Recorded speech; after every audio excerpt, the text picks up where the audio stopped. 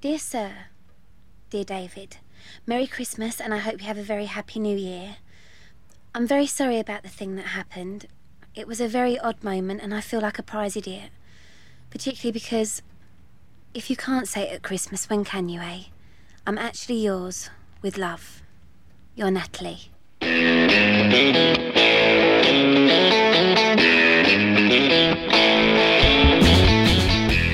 Hello and welcome once again to The Cinephiles, where we are continuing our exploration of Richard Curtis's Love Actually.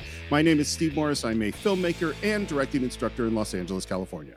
Hello, everyone. My name is John Roca. I'm a writer, producer, host, and critic on the Outlaw Nation channel. Excited to be jumping back into this one as we get into the meaty storylines of Love Actually.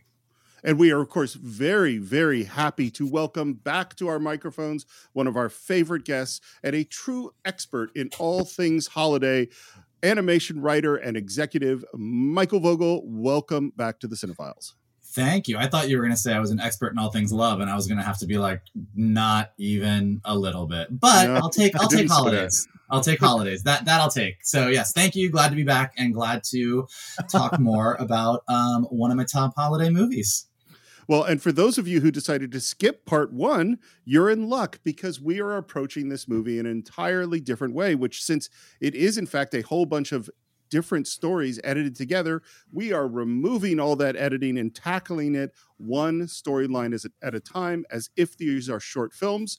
So let's get into a story about Sarah, Carl, and her brother Michael.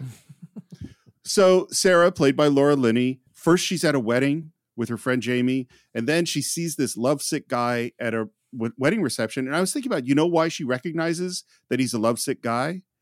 Because she's a lovesick girl, you know? And not only does she recognize him, but apparently everybody recognizes what she's going through because she gets back to work and her boss calls her into the office and tells her to switch off her phone and ask, exactly how long it is that you've been working here. And she says, 2 years, 7 months, 3 days, and I suppose, what, 2 hours? And how long have you been in love with Carl, our enigmatic chief designer? And she repeats exactly the same thing. And so this is Alan Rickman. Alan Rickman is amazing. And I love seeing him in this part because it is a very different kind of part for him.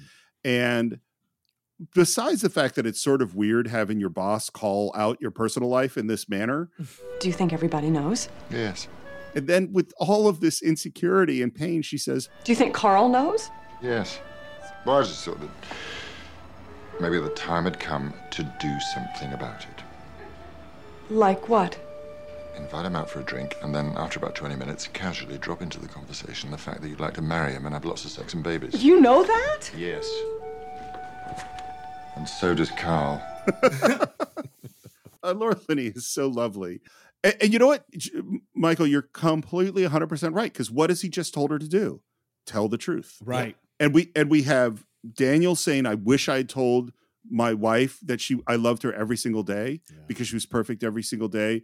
We have Mark telling the truth. We have Sam happy that he told the truth. And now what's the message to Sarah? Go tell the truth. Mm-hmm. And just as she's exiting, we see Carl, who is a fine looking gentleman, I'll say. Girl. You said it, sister. By the way, I haven't said a lot of filmmaking stuff, but it was very difficult to color correct this scene because there's so much light blasting in through all those windows in the offices. It was really hard to balance everything out. There is a filmmaking thing. There hasn't been a lot of them. And as soon as she walks outside of the door, her cell phone rings. And this is going to become the painful buzzer that's going to interrupt everything. And we hear her smile, a complex smile, and say, babe, absolutely far away. Later on, she's putting on makeup and she sees Carl get up across the office. It's late at night. They're turning off lights. Night, Sarah. Hi, Carl. My feelings about how Carl feels about her have changed. Okay. Like, I think initially when I saw it, I thought that she was way more aware of Carl than Carl was of Sarah. But watching it this last time, I go, you know what? Maybe Carl is just as into Sarah as Sarah is into Carl. Oh, I think he for sure is. Yeah. Like, I mean, clearly everyone in the office has been talking about this for the entire time. And I don't think Alan Rickman is, and even though like bosses probably shouldn't have that conversation, it's a little inappropriate. Bosses have those kinds of conversations all the time. And I think that him kind of being like, you need to go do this. I don't think he's saying just to do it with no clue. I think everyone is well aware of the fact that like, hey, Carl is in. Carl thinks you're really cool. He just doesn't, he's a shy guy. He's, he's enigmatic. He's our chief designer. He's very busy. But like, if you just put yourself out there, like it's gonna work. Like you should just do this. Yeah. I think that's totally correct. Of course, she's not making progress with this plan of talking to Carl. There's one shot, it's late at night, and it's Sarah with a little tiny Christmas light. You want to know why this is in the movie? Why? Because when they shot it, Laura Linney told Richard Curtis, there's no way you're putting this in the movie. And he bet her $100 that he would. Maybe it was 100 pounds. And so it's in there. Wow. In the midst of a lot of sort of Christmassy montages. And we get to the big Christmas party dance where Carl comes up to her and says, just one more dance before I run out of chances. By the way, Carl is Brazilian. His name is Rodrigo Santoro. I think he's really great and obviously really sexy in this movie.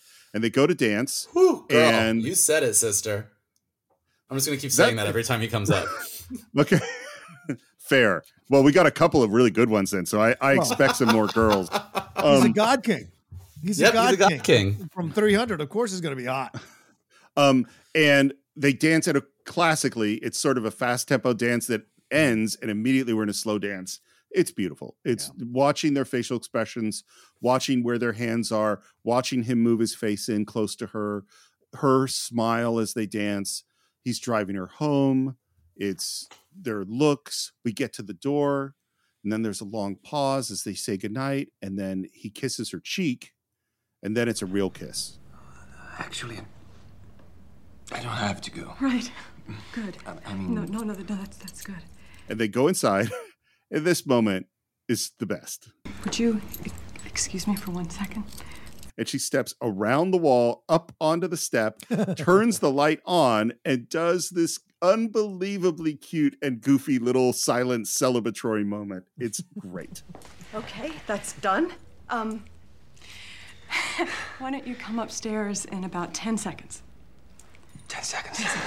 She goes upstairs, cleans her room very quickly, hides the teddy bear under the bed, and then he comes up, and it is so romantic, and it is so lovely, and it is so tender.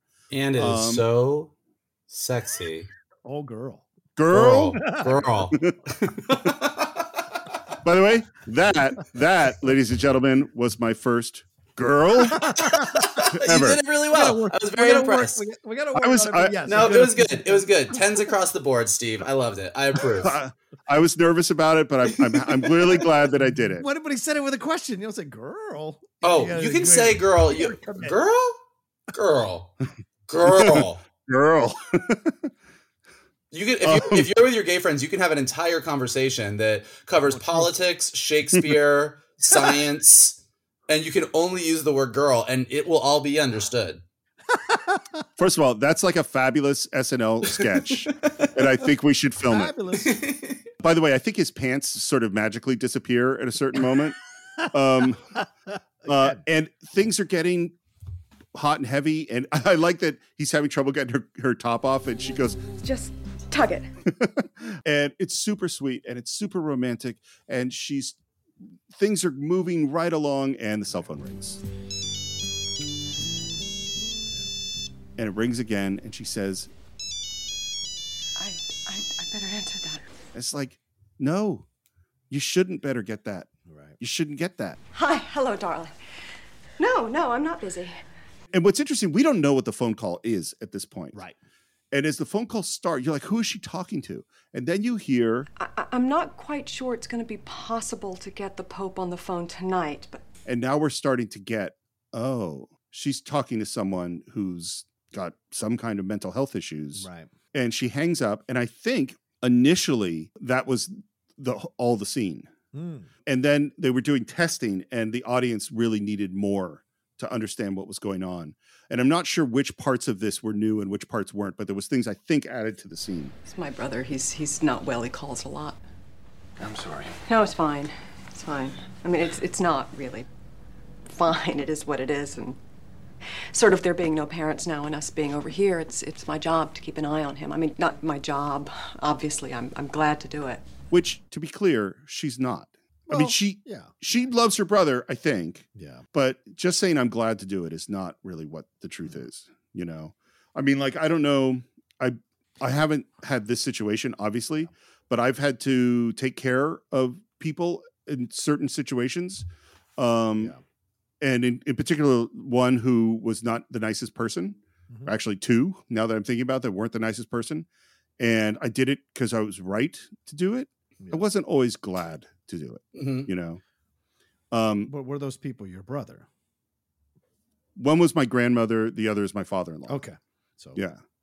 I mean, it's not easy. It's not easy. No. And then we think we're going to get back to it. And they kiss, and she lies down, and the phone rings. And Carl says, and this to me is such a key line. He says, "Will it make him better?" No. Then maybe.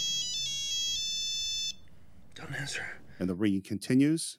There's a long looks, and she goes and answers the phone. Yeah. How do you guys feel at this moment? This storyline annoys the shit out of me, so I'm not thrilled about it. I don't like it, but I don't. The fact that she answers the phone actually is not what bothers me, because I actually think that is probably right. I think that, and again, like, this is clearly a story about her love for her brother is what this storyline is about. And so the fact that she is always going to be there for him is what her character should do in that moment. It's kind of where everything happens post her doing that, where I'm like, I don't think that this is a good story. I don't like where this goes. I don't think that this has a good message at the end. Like, to me, if Carl is as lovely and perfect and amazing as he seems to be, both physically and otherwise, the story that says you have to make this choice kind of bothers me. Mm-hmm. Like, find you a person that is going to be like, if this is so important, like, hey, we can have super hot, sweaty sex later. Yeah. Let's go to the hospital. Let me drive you. Let me do this. How can I be helpful? Like, the idea that you can either have the man of your dreams or do what's right and responsible for the family member that you love bothers me. And like we've said with all of these stories, each one of these is sort of a parable. And this is sort of saying that sometimes you think you want this one thing, but the real romance, the real love in your life is this thing. And that's fine. But it just... Is that what you think this is saying? I don't that really the real know. Love of... That's not how I... Yeah. Here's the thing. I think that either that or it's a super sad story. And in a rom-com Christmas movie where everything has a happy ending, the fact that her and Emma Thompson both sort of end up in these really shitty positions by the end, it always bugs me, because both of them deserve better. Like, Laura Linney, like, Sarah's character actually deserves, like, I don't think that her love for her brother, like, but like at the end of the movie where we see her at the end is, I'm having Christmas with my brother in the facility that we keep him in, and we've got scarves on, and that's as good as my life is going to get. Yeah. So I'm either going to choose that is what she wants, or I'm going to choose that this is a super sad story and a shitty ending for her. And if it's a sad ending, then it's saying she made the wrong choice, which I also think isn't right. So it bothers me. Well, I think, Lindley hates this movie for the two things and look, she's a massive, bigger Anglophile than I am. And a lot of people in this movie are some of our favorite actors in British TV and films. So I was so surprised when I said, hey, we're going to do Love Actually this week. We're going to watch it. You want to watch it with me? And she's like, no. And then she specifically pointed out how much the men succeed in this movie and how much the women do not. And she said, like, the Laura Linney situation, the fact that she ends up in a situation like this with a guy, I guess, who's making her choose. And so her love actually is the love between her and her brother. And then Emma Thompson, her love actually is her having to deal with this situation with her husband and his infidelities because she's staying for the kids. Now, in a vacuum, you can say both of those are actually really interesting storylines because they explore the fact that love can be very difficult, especially when it's a family member doing these things and you have to kind of navigate that. And it's tough. And there's some nobility in that. The other side of it, too, there's some nobility in having to stay in a situation here because you love your kids. You're the better person. You're the more moral person in this situation between her and Alan Rickman. But as a whole totality in the movie, it's a little bit the scales are tipped way more in favor of the men in this movie. And yeah, so what Michael points out is absolutely right. I think she's incredible in the film, Laura Linney, and the moments that she's playing and the acting. And yeah, you're right. And Carl, is that his name? Carl? Is that his name? Carl. What is it? Carl? Yes. Carl. Yeah. Yes. Girl. I mean, he's noticed her and he's interested in her. So to him, he only sees her as a hookup or a fling or whatever.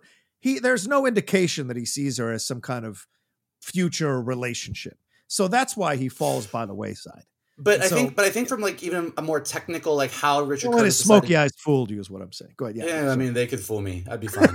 but like, I think that the choice here would be like, if Laura Linney, it's more like if Carl becomes the asshole of this story.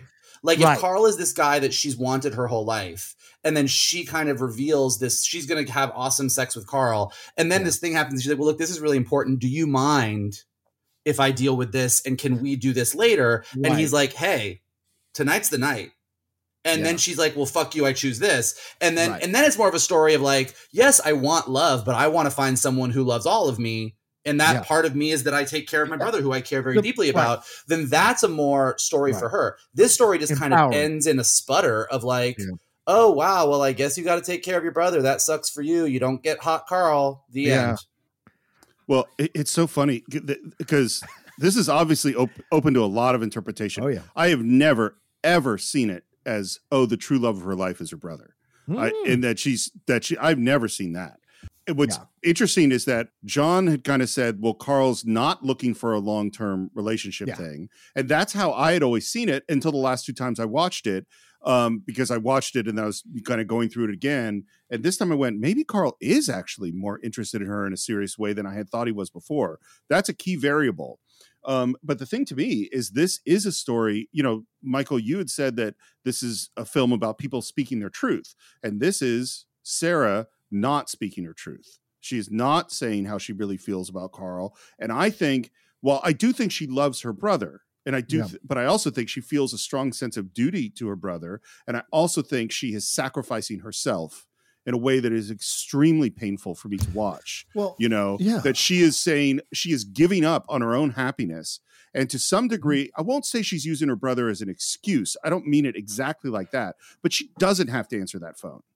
Like when Carl says, is this going to make any difference? The answer is no. She says it's not going to make any difference. Right.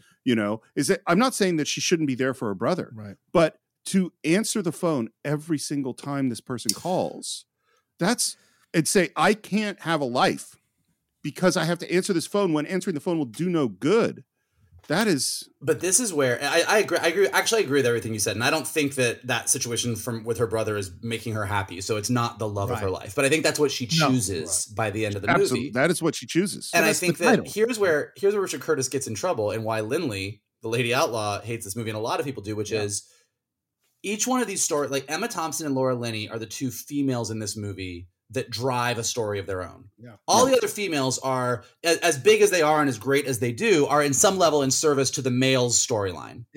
And so this is a movie that says, if you are a male and you go speak your truth to a woman who is often in a subservient position to you, you get what you want in any language. And you get it all. And you get to be happy and you get love and you get all of it. But the two women in this storyline who don't speak their truth end up kind of in super shitty positions. And in service to the men. Her brother is a man. Her brother, calling her at any moment, knows she'll pick up the phone and she'll come. Your brother in the hospital gets you 100% of the time because you're never going to choose your own happiness. Right. And Alan Rickman kind of gets off scot-free for doing something super shitty. And Emma Thompson at the end of the movie looks like she's having the worst time of her life. Which is why I think the title applies here. And I think we've all come around this idea. It's not that her brother is the love of her life. It's that this is love, actually. And sometimes love actually can suck. Sometimes love is commitment to the brother, the family member. Sometimes love is staying when you don't want to stay in this relationship or this marriage because the kids are more important, because you love your kids. That's love, actually. So I think but apparently the men get the love in this movie. Exactly. And the women get the actually. You're 1,000% correct there. Well, and the other thing is that this relates to is this idea of objectification and treating the object of your affection as non-human. Is that Keira Knightley's character, we don't get to meet her very much. He obsesses with her visually. The Joanna, we talk about this whole movie. We don't know very much about her other than that she sings. Right. Like and in this case, Carl is the objectified one. That's for sure. But then she rejects it. You know what I mean? Like in the end, she chooses not to have love. This story to me, it's not as profound as the Emma Thompson one, but it really makes me upset in a different way because I'm very it's a thing I've struggled with to some degree, honestly, of like sacrificing my own needs for other things and trying to figure out, or for other people, and trying to figure out what I need. Yeah. And so maybe that's why it hits me so viscerally watching her do it. And then we go to her at this facility with her brother. The nurses are trying to kill me. Nobody's trying to kill you, babe. And he goes to hit her. And it is very clear, because she catches it so easily, that this is not the first, the second, the third, the fourth, the fifth, or the sixth time that he has physically attacked her. Right. It's happened a lot. Yeah. And she just calms us down, and calling him my darling and my love and my babe and all this stuff. And it's like, man, she is, again, I'm not saying she doesn't love her brother, but she is playing the role of how she feels about him, to him, for him. And I think part of her hates him. Yeah. But again, that's where this, and look, all of this as a character study of someone who's dealing with something like this, super interesting. And Laura Linney is obviously nailing every moment. But where this fits in with the rest of this happy, beautiful, isn't love and Christmas and telling the truth beautiful storyline, is it always strikes me as a bit of an outlier. Yeah. It's because I think it's a kind of clumsy attempt to tackle, mental health issues or whatever is going on for this person who clearly has some kind of psychotic situation or mental situation going on. And so it was kind of an attempt to do that. And I think I agree with both of you that it does kind of fail a little bit because there is no real kind of closure to this. Because I think there's another scene and he's dressed up in Christmas clothes or whatever, but it doesn't really come to any kind of satisfying conclusion. Yeah, I mean, she, we're back in the office and Carl says goodnight and she says goodnight and she doesn't say, hey, Carl, and tries to speak her truth. She doesn't. And he leaves and she's sad. And then we go to her at Christmas with her brother in this institution. Yeah. And I really feel, and that's the last we see of her. Yeah. I really feel this is it for Sarah. Yep. Sarah's she's not going to have happiness in her life. Right. So that was brother dies. Yeah. Yeah. So that's a fucking bummer. That story is really rough, actually. All right. And and this is what's funny is I am glad that we've divided these into short films because that gets that pain of this gets assuaged by the fact that we're intercutting with other things that are much more happy. Yeah. And so if you just were to watch this as a short film, you would walk out and go, oh my God, that was brutal. Yeah. You know what you would do? You'd walk out and you look at your friend and you'd be like, girl. John, I can't tell you how excited I am about the Cinephiles' new sponsor, an absolutely incredible game, Marvel Strike Force. Now, anyone who's listened to the show knows that I've been reading comic books since I was 5 years old, and this is like a comic book fan's dream come true. You could create a mobile squad and play as your favorite Marvel characters. I mean, everyone is there. The Punisher, Vision, Black Panther, Cap, or even my favorite Marvel character of all time, Daredevil. Your goal is to power up those characters, unlock gear, and use them to compete in player versus player mode, alliance mode, and real-time arena. Yes, Stephen, as we speak, they are enjoying their 6-year anniversary. 6 years, wow. And you know what that means? Free stuff just for signing up via their unique link in the description. The anniversary consists of weekly events and bonuses. If you complete each event, you can receive special rewards and skins. Completing every single mission throughout the entire anniversary will result in an even more special reward. Make sure to log in each day and each week to take advantage of all the new characters that are being released specifically for this event. This will be Marvel Strike Force's most generous event to date, so don't miss out, y'all. Check out that unique promo code, and for every new user, please follow our link in the description and use the promo code MAXPOOL. Once again, thank you so much to Marvel Strike Force. We're very, very excited to have you sponsoring this episode. I think it is time to have a story of international political importance. Oh boy. And that is the story of David and Natalie. By the way, I just want to take a moment for Hugh Grant as the Prime Minister of Great Britain.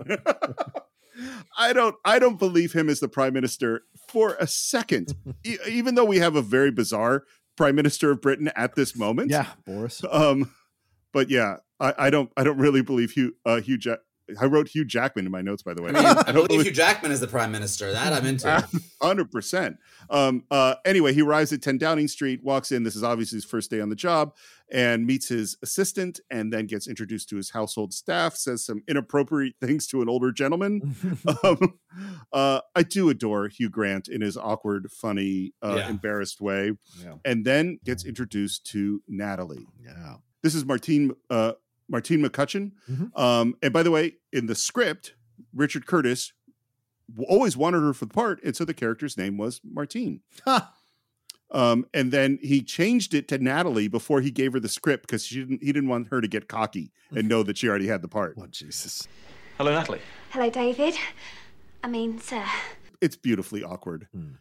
Shit, I can't believe I've just said that. And now I've gone and said shit. Twice. I'm so sorry, sir. It's fine, it's fine. You could have said fuck and then we'd have been in real trouble. Which is lovely and charming. Well, she does follow up by saying, I knew I was going to fuck this up. I did think I was going to fuck it up. Yeah. And then it becomes a whole thing, so yeah. And he walks away and goes into his office, closes the door, and says, "Oh, no. That is so inconvenient." Again, I actually think they're great together. I think they have great chemistry. I really enjoy them. But the idea that the prime minister of a country has one glimpse of an attractive assistant and is instantly in love with her and is like, this is going to be inconvenient. It's like, it's that objectification thing, you know?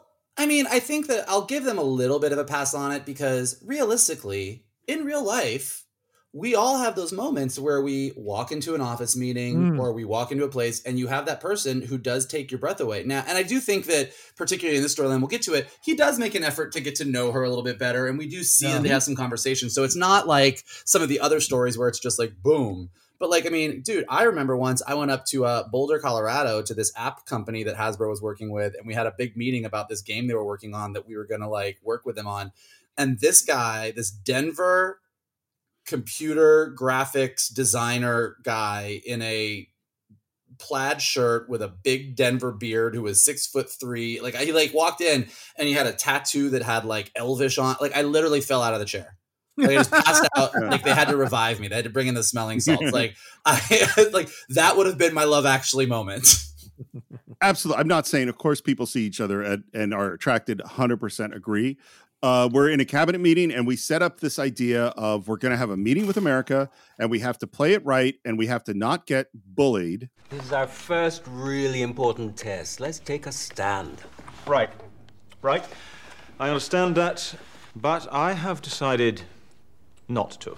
I find this setup sort of weird that the prime minister is actually talking about how weak they are compared to, wouldn't think that's how a conversation would go in Great Britain, but that's just me. I found the setup odd. But then he says, right, who do you have to screw around here to get a cup of tea and a chocolate biscuit? And there's Natalie, which is great. And then later on, the two of them alone, she brings him stuff. He says, thanks a lot. And she says, I was hoping you'd win. Not that wouldn't have been nice to the other bloke too, just always giving him the boring biscuits for no chocolate. Which is very cute and very fun. She's very much, look, you talk about objectification. I know we're going to get into all the specifics, Steve, but you talk about objectification. I don't think that's the case here. She very much is herself. I agree. Through the whole movie and the exchanges, and he's the one that has to come to her, you know. And so she's got power here, and I think this is the most successful of all of them because yes, you're right. Michael brought up. Sorry, Steve. Michael brought up.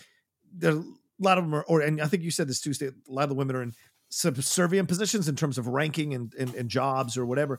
But in this case, she's very much her own person from the first moment, cussing at the prime minister and then very much rolling with any of those hard words or tough situations that she finds herself in. I think in power dynamics, you know, from an outside, the power dynamics are the most out of balance in this circumstance. But I also think she is the most of a character. Yeah. She has way more character than Keira Knightley or Aurelia. I mean, who I love, but like they can't speak to each other. These characters can actually speak to each other. I'm starting to feel uncomfortable about us working in such close proximity every day, and me knowing so little about you. It seems elitist and wrong. Well, it's not much to know. Well, where do you live, for instance? Wandsworth. The dodgy end. Ah, my sister lives in Wandsworth. Which is a key little plant. And then he says, which bosses really shouldn't do. And you live with your husband, boyfriend, 3 illegitimate but charming children? No, I've just split up with my boyfriend, actually, so I'm back with my mum and dad for a while. Ah, sorry. No, it's fine. I'm well shut of him. He said I was getting fat. And this is the beginning of the fat jokes about Natalie. He said no one's going to fancy a girl with thighs the size of big tree trunks. Which, I mean, to me, I think she's gorgeous. I don't understand. She is gorgeous.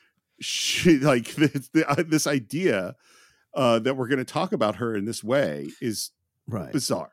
But I do think the film is trying to point out that she's not the typical waifish, as you see in all the other women in this movie. Yeah. She is a woman of, what can you say? She's just a woman of size, you would say. Yeah. And so she's not your typical. And I think that's why I like that she's one of the main leads of one of the main romances in the movie. Sorry, well, it's interesting. Yeah. Because like Aurelia's sister at the end of the movie gets fat jokes. Like Aurelia's sister, those are straight up fat jokes. Yeah. What's happening with Natalie, I think John's kind of right. I think it's clumsy and doesn't work great, but she says in this scene that her ex-boyfriend called her fat. You're right. The one aide to the prime minister comes in later on and refers to her as fat in a horrible, horrible way. But again, they're not trying to make a joke at her expense. Like they're making a point that this woman is being really mean and fat shaming her. And then when he goes to her family at the end, her dad calls her plumpy. So it's like there is a thing here where she is supposed to be portrayed as this heavier person that Hugh Jackman still likes, which I think Roca's right that it's like an attempt to do something positive, but I do not think the execution is very positive at all. It just comes across super weird. I love the final moment after David has said, well, I could get the SAS to kill your ex-boyfriend, which is funny. Yeah. After she leaves, he looks up at the portrait of Margaret Thatcher and says, you have this kind of problem? Yeah, of course you did, you saucy minx. The president of the United States is Billy Bob Thornton, who I think is great in this. And he shows up. There's some jokes about his wife not making it. And then he sees Natalie and immediately makes a comment, says, goodness, it's a pretty little son of a bitch right there. Did you see those pipes? And that makes David uncomfortable. And we have a meeting where essentially America is bullying Great Britain. Yeah. And all of the British cabinet officers are looking at David to say something back. And he says, I don't think we're making progress here. Let's move on, shall we? We're alone with the two of them, and basically the president of the United States is saying, you're going to have to do what I want you to do. And David is buckling under because America is too powerful. And he has something he wants to show him. He walks out as Natalie is walking into the room, comes back, and when he comes back, Billy Bob Thornton is making moves on Natalie. Yeah. And the expression of fear on her face is real. Yeah. And there's looks between Hugh Grant and Billy Bob Thornton in the eyes. And you want to know what Richard Curtis describes this as? He describes it as his Sergio Leone moment. Mm-hmm. Mm-hmm. Is that funny. This is the two gunslingers looking at each other. And we go to the press conference. And in the press conference, it is very clear that they're going to state the classic sort of, we're going to work together and we're really good friends. And the president says, we have a very special relationship. And Hugh Grant looks at the president and he sees Natalie in the crowd and he immediately changes the entire political direction of his country because he's irritated that this guy came on to the girl he's attracted to. Right. And I think, and again, this is where I go, like, the scene is great. Yeah. But it's also like kind of goes, really? That's odd to me. I mean, in the world of a romantic comedy, that 100% makes sense and is very, very satisfying. Also, in the world of Love Actually, he was not going to tell the truth to the U.S. government about how Great Britain was feeling, but then was pushed to the point where he stood up and told the truth and was rewarded for it. Yeah. And also, this isn't about, hey, you're hitting on my girl. He was sexually assaulting her. And so this is not about, that moment of like, oh, you're taking something from me. It's more like he was mad at him for doing this to another human being. And so he embarrassed him right there in that moment. And this guy's supposed to be, I think, an amalgamation of George Bush and Clinton. So it's like, it's that kind of shot taken at both of them, which I think is a great moment in the movie, to be honest with you. And one of those glimpses into the Hugh Grant we were going to see years later as an actor. Like there's a lot of levels he's playing here in these moments that I think are great. Well, and it's also related to Tony Blair, who the British, many of them believe that he had been bullied by George W. Bush into the Iraq War when he shouldn't have. Yeah. I love that word relationship. It covers all manner of sins, doesn't it? I fear that this has become a bad relationship. A relationship based on the president taking exactly what he wants and casually ignoring all those things that really matter to Britain. I love the character that they created for David the Prime Minister, which is this very funny, part Hugh Grant kind of person. And by the way, this was rewritten consistently right up until the last minute, this speech. We may be a small country, but we're a great one too. Country of Shakespeare, Churchill, the Beatles, Sean Connery, Harry Potter. David Beckham's right foot. David Beckham's left foot, come to that. And it was supposed to add Catherine Zeta-Jones's breasts. Whoa! And Hugh Grant continually refused to do it and said that's not right. The Prime Minister would never say this. Right. And finally, they just took it out. Good on Hugh Grant. That would have not been. That would have not aged great, as opposed to Catherine Zeta-Jones, who has aged lovely, beautifully. Well, and it's the wrong. Even besides the not aging great, it's the wrong joke at the wrong moment. Yeah, it would totally derail the this whole thing. You're trying to give him the moral high ground, and objectifying a woman is not giving him the moral high ground in that moment. Yeah, but the press loves it. They erupt. Billy Bob Thornton gives him a terrible, dirty look. He gets a call from his sister, Karen, who's thrilled about it. And then later on, the whole nation is excited about it so much that the radio dedicates a song to him on the radio, and he alone at 10 Downing Street does a dance. Hugh Grant, by the way, refused to rehearse this. He hated the whole idea.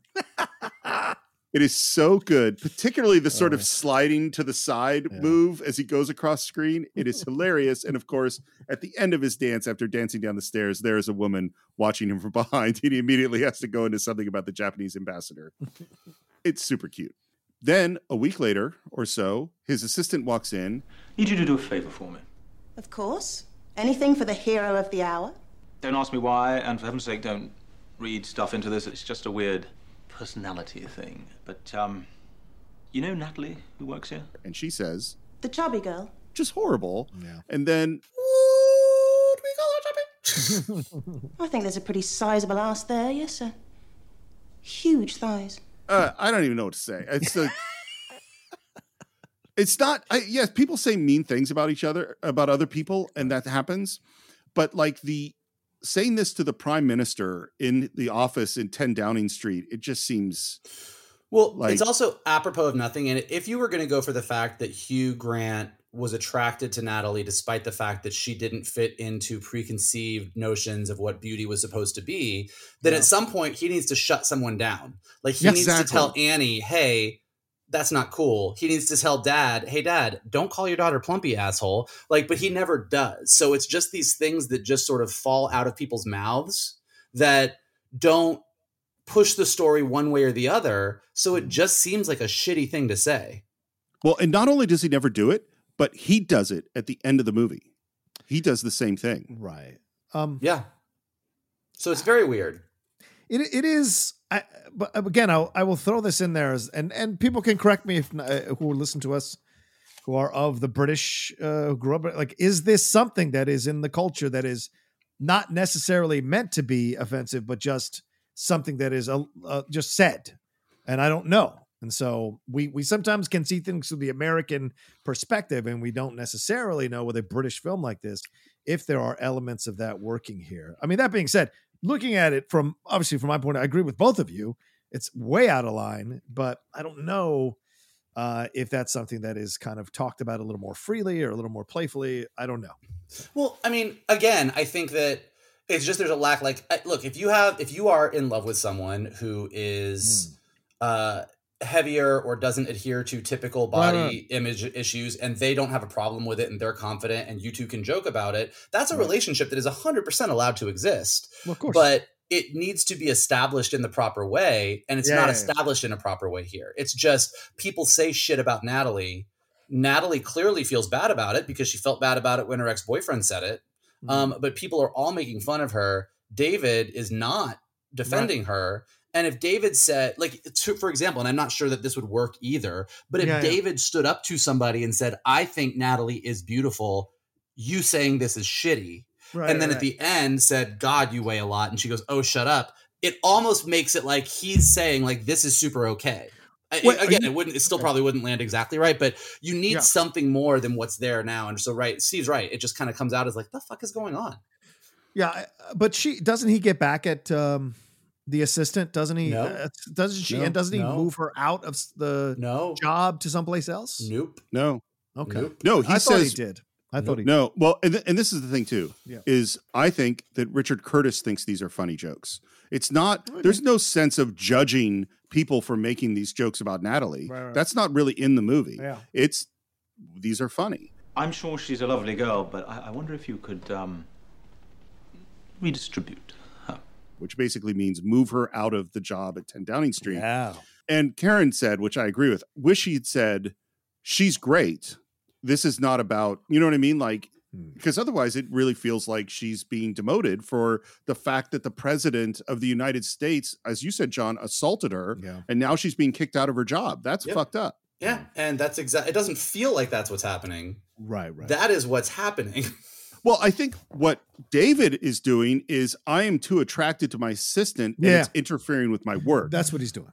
Yeah. But for Natalie, that's not how it's going to feel. Right, exactly. He's working late. It's Christmas Eve. He gets a bunch of holiday cards in his briefcase. He's looking through the cards and finds one from Natalie that reads, Dear Sir, Dear David, Merry Christmas and I hope you have a very happy New Year. I'm very sorry about the thing that happened. It was a very odd moment and I feel like a prize idiot. Which is terrible and sad because, of course, she did nothing wrong. Right. But it's not unnatural for someone to feel like they did, even if they didn't. Yep. And she says, particularly because if you can't say it at Christmas, when can you, eh? I'm actually yours with love. You're Natalie. I really like Natalie. Yeah. Mm-hmm. I think she's pretty awesome. And that's another on Christmas, you tell the truth thing. Should we start doing this? I mean, Christmas is coming up. Maybe we should have the airing of the grievances. I think we're good. It is true, by the way, none of these are negative truths. None of these are like, I can't believe. Festivus is where you do the airing of the grievances. Christmas is where you tell the truth. And look, and I do think that the reason, again, that this works, even though this is not something that is remotely a Christmas tradition, is that Christmas is seen as a magical time of year. And I think when it comes to love and the way that we feel about people and us putting ourselves out there and being open and vulnerable and going out on a limb, when it comes to telling someone you love them, it's literally the scariest thing that you can do. Kind of marrying the two, whether it was a just happy accident where someone was like, why don't you make this a Christmas movie or whatever, well, however it ended up happening, kind of saying, hey, this is a time of year where you can put yourself out there a little bit and be vulnerable. And Christmas has got your back. It's going to be okay. It makes no sense from anything we know about Christmas, but there's something about it that's very appealing. I agree. And so he goes, I need the car. He gets in his car, wants to go to Wadsworth, the dodgy end. And this, by the way, is the stupidest plan. Like, shows up on this huge street with no idea where her house is, and he's the Prime Minister of England is just going to knock on every single door on Christmas Eve. Like, this is like an insane plan. And he knocks on one door, asks if Natalie's there, and then he goes on the next door, and two cute little girls answer and ask if they're singing carols. Well, I mean, I suppose I could. Please.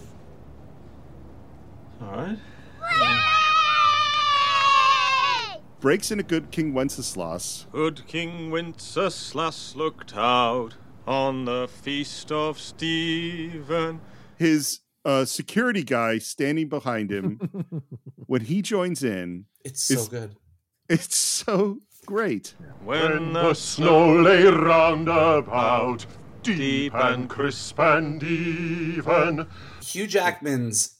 I mean, now you made me do it. Hugh Grant's sort of like the way his eyes sort of bulge before he turns, like his kind of like double take that he does is just perfection. It's absolute perfection. And the little girls like run dancing along as well. Yeah, they're because kids Totally love not out of dancing to King Wenceslas. Yeah, That exactly. is my body starts moving when I hear that song too. Goes to another door. A beautiful woman answers. He asks for Natalie, and she says he's next door. You're not who I think you are you? Yes, I'm afraid I am, and I'm sorry about all the cock-ups. Not my fault. My cabinets are absolute crap. We hope to do better next year. Merry Christmas to you. Which a politician would probably never say that, but Hugh Grant is so charming. Ah, hello. Is Natalie here? Oh, where the fuck is my fucking coat? Oh, hello.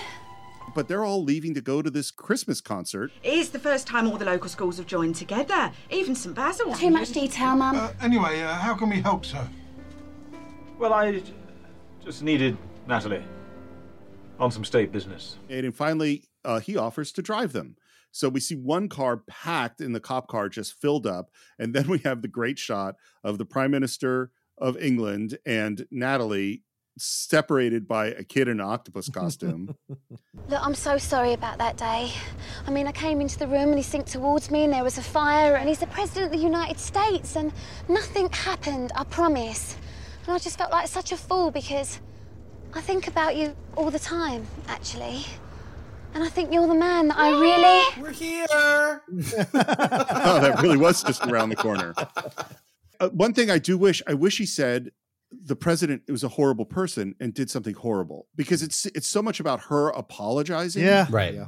Rather than, no, you were assaulted by an awful person. And I like this too. I like that David has the awareness to say, I think I better not come in, Last thing anyone wants is some sleazy politician stealing the kids' thunder. And she goes, Just give me 1 second. And she runs out. She comes back and gets him. She says, I can take you backstage, because this is her school. She knows all her way around. And as he's going in, he runs into his sister, who gives him this really big and strange hug. We haven't been introduced. Oh, right. This is Natalie, who's my catering manager. Oh. Hi. Catering manager, watch as he keeps his hands off you. 20 years ago, you'd have been just his type. I'll be very careful. Don't try something, sir, just because it's Christmas. I think what's great about Natalie is her confidence. Yes. Yeah.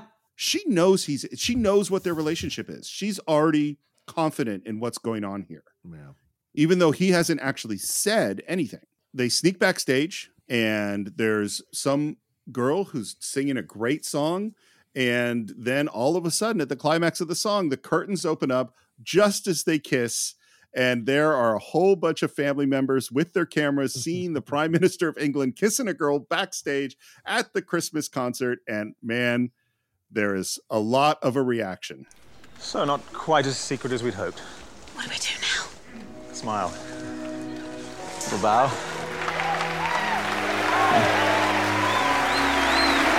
And away. It's a month later. David is coming back from some sort of political trip. There's news people, there's cameras flashing, and out of nowhere, Natalie runs through the crowd, jumps onto him. He catches her and says, God, you weigh a lot. Which I hate. I just hate it. Really? Oh, I think well, if they had established something in their relationship, but to have had all these fat jokes and then have him kind of make a fat joke, no. He's not making a fat joke. It's not a joke. It's like, Jesus, you sure are fat. He says. Like, he's making a comment on her weight. Yeah, but it's not a fat joke. There's a difference. I think you're actually, you're both right. You're both right in that what they're going for is what John says. That's and what that is what they're going for. This is a cute thing between them because they're both confident in their relationships, and she knows that David finds her attractive, and like it's a cute thing between them. But Steve is right again in that because they never had a moment about it. All that David knows is hey, your last boyfriend called you fat, and that was and you said he wasn't really a nice guy in the end. You know what I'm maybe not going to do in the first month of our relationship? You need too much, Michael. It's all there. It's all there. I mean, there are thousands of essays on the internets about this movie that would disagree with you. But to me, I mean, I think it's all there because he's genuinely attracted to her. He genuinely has feelings for her. And as I said, the Brits have kind of a ball-busting thing. They have this kind of thing. And so I've seen this happen, and it's just part of it. So for me, I get the point of view, obviously, but I think that is that's more of a playful, we have feelings for each other kind of joke, intimate joke that he says. Whereas his assistant, that's horrific what she says. I think he's just being a little more like intimately playful with her. I think that's true. No, I think it's she had said, yes, old man or something, or said something, make some joke about his age, because there's the age difference that there also have 1,000 essays about in this relationship too. I totally agree with Michael Vogel that you and I are both right because that is exactly what it is. It is a playful joke. That is what his intention is, and that is how she receives it. It bugs me. It's not that moment bugs me. It bugs me because of all the other moments leading up to it. And as Michael said, there's not anything to set it up in a way that makes it feel better for me. Fair. Let's meet Colin. Oh, can't wait to hear this. Colin Frizzell, played by Chris Marshall. He works for a catering company. He's handing out some sandwiches at an office party. Are we dealing with this storyline? Oh, let's get through this one quick. There's not much to talk about here. He's serving at a reception for a wedding, sees this blonde, tries to flirt with her about insulting the food, says, "What do you do, Nancy?" "I'm a cook." "Ever do weddings?" "Yes, I do." "I should have asked you to do this one." "I did." "God, I wish you hadn't turned it down." "I didn't." I didn't. So here's what's funny. This scene is from a movie called Four Weddings and a Funeral. It was Hugh Grant's audition scene for Four Weddings and a Funeral. They ended up, I think they shot it, cut it out of the movie, and then added it to this movie. That's amazing. He goes into the back room with a friend and says he has the answer of why he can't find true love. English girl. They're stuck up, you see. And I am primarily attractive to girls who are, cooler, game for a laugh. Like American girls. Only go to America, he would totally get girls instantly because they'd love his cute British accent. Not a wrong theory. It's not a wrong theory. Here's my only... I actually think the storyline... The storyline is almost so shallow that it's great and amazing because it's not trying to be anything other than what it is. Yeah. I just wish he wasn't actually a dick. There's... Yeah, that's a good point. Like he's actually a dick. Like, he's not like a good dude. He's kind of like a piece of shit. Like, the whole scene at the beginning with Nancy, the caterer, doesn't quite play as charming because he's just sort of gross and shallow and a bunch of things. And so if he was just a little bit more like he actually was a really dorky, awkward guy who just couldn't get it right, then what happens to him would have been even more satisfying. As it is, I'm kind of splitting hairs because it's still satisfying in the most ridiculous, shallow, over-the-top way. And there is something that is just, again, true about when you go out of your country. It happens if Americans go to Europe. It happens when Europeans come to America. You have an accent and you automatically go up 2 rungs on the attractive meter. Like, it just happens. Like, it's a weird thing, and I've been the beneficiary of it when I have traveled, and I am okay with it. And we go to him in a van, and he has bought a ticket to the States to a fantastic place called Wisconsin. No! Yes, Wisconsin babes! Here comes the Colin! No, Cole. There are a few babes in America, I grant you. But they're already going out with rich, attractive guys. And I love, by the way, the back and forth of... Stateside, I am Prince William, without the weird family. No, Colin, no. Yes. Net. Da. 9. Yeah, darling. All of that is really funny. It's a week before Christmas. He's rent out his flat to buy his ticket to Wisconsin. We get to the airport. He claims to have a backpack full of condoms. As right before he gets in the plane, he makes the announcement, America, watch out! Here comes Colin Frizzell, and he's got a big knob. I mean, arrives at Milwaukee, asked to be taken to a bar, just an average American bar. He gets taken to an average American bar, orders a Budweiser, the king of beer, and immediately a beautiful woman, Shannon Elizabeth from American Pie, hears his accent, thinks he's cute, calls over her blonde friend, January Jones, also loves his accent. Carol Ann really likes English accents. That's Alicia Cuthbert. So 3 unbelievably hot women, completely obsessed with him just for opening his mouth. Why don't you come back and sleep at our place? Yeah. Well, I mean, you know, it's not too much of an inconvenience. Hell no. But there's one problem. What?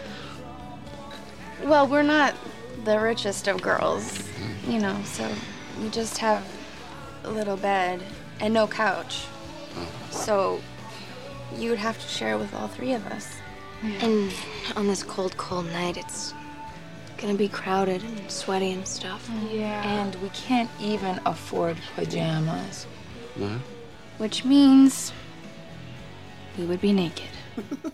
So this is a porn, right? I mean, this is pornography. I mean, like that. This is the exact script from a porn. I've heard it differently, and I'm not the one that said this. I've heard other people say it, so I can't take credit for it. But somebody told me that this storyline this is what happens if a straight person gets to live one night as a gay man.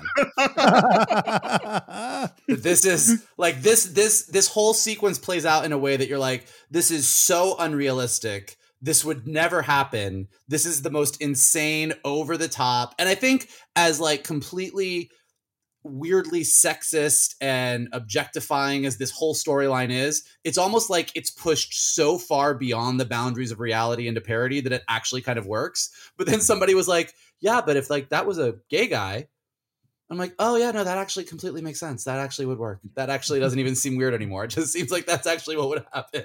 And then if this isn't enough, they say, the thing that's gonna make it more crowded? Harriet. You haven't met Harriet. There's a 4th one. Yeah. Don't worry, you're totally gonna like her because she is the sexy one. And then we cut to this house in the snow with 4 figures in a silhouetted window, obviously doing naughty things, and a woman, strangely enough, like in high heels and I think a miniskirt, walking through the snows of Wisconsin towards this house. And I'm watching this, and literally my note was like, well, is this real? Like this, am I supposed to think that this, in the movie with the Laura Linney and the Emma Thompson story, that this also happens? Like, it's so completely bizarre. But like, I mean, I remember even seeing it when we saw it in theaters, like people were like losing it. Like, it's just so over the top and it's so silly. And I also think that there is a little bit, I think there is truth to this. Like when you go out of your country to another country, there is this, like, you are interesting to people in a different way. But I also think this is a little bit what British people think America is like. I think that there is kind of that's what it's like in America, isn't it? 1 month later, Tony picks up his friend Colin at the airport, assuming that Colin has totally had a horrible time in the U.S. Out comes Shannon Elizabeth. Tony is shocked. Hope you don't mind. I sort of brought my sister to stay. And there is Denise Richards. This is Carla. She's real friendly. Hello, you must be Tony. He gives him a big kiss. I heard you were gorgeous. All right, so that's that film. Yeah, please. I don't have nothing to say on this. Yeah. You have nothing to say? You know you love it.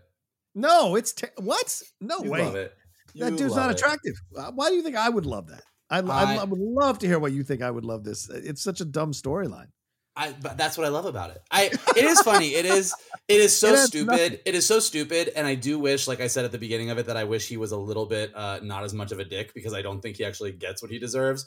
But it is just like this, hey, sometimes love just works out in weird ways, guys.